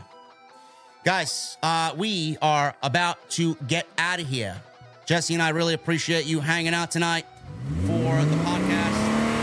And I don't know if I'll be back, man. I may be streaming some Call of Duty tomorrow because there is probably going to be no wrestling news. It's going to be a long weekend. And I got a date to do nothing tomorrow, so I may stream some Modern Warfare 3. I fucking hate the game, but I may stream it on my second channel. But I'll let you guys know on social media. Follow me on social media at JD from NY206. Follow Jesse at Chi-Town Smark. Go check out all the other content on the channel. Plenty of it. Ivan Cage, ASMR Gaming with a $1.99. I went to AEW Full Gear in Inglewood, California. Well, that's a question. He's asking you if he went. I don't know, Ivan. Did you go? Did you go? What are you asking me for, man? I'm in New York. Phil with a $4.99. I can't wait to head to World's End at the end of the year. That pay-per-view is going to be huge in more ways than one. OTS for life. Thank you, Phil. Anyway. Go check out the content on the channel. Hit that subscribe button down below. We need 14 fucking likes for 1,000. I know there are 14 geeks in this chat that have not hit the thumbs up. Anyway, guys, great show tonight. Full Gear, one of the best shows that AEW's put on. And I will see you back with Jesse live on Wednesday night to wrap this shit up, man, as we head towards World's End on Long Island at the Nassau Coliseum. Until then, guys, thank you very much for a great stream, and I will see you back live Monday from Monday Night Raw right here on OTS. I'll see you guys later.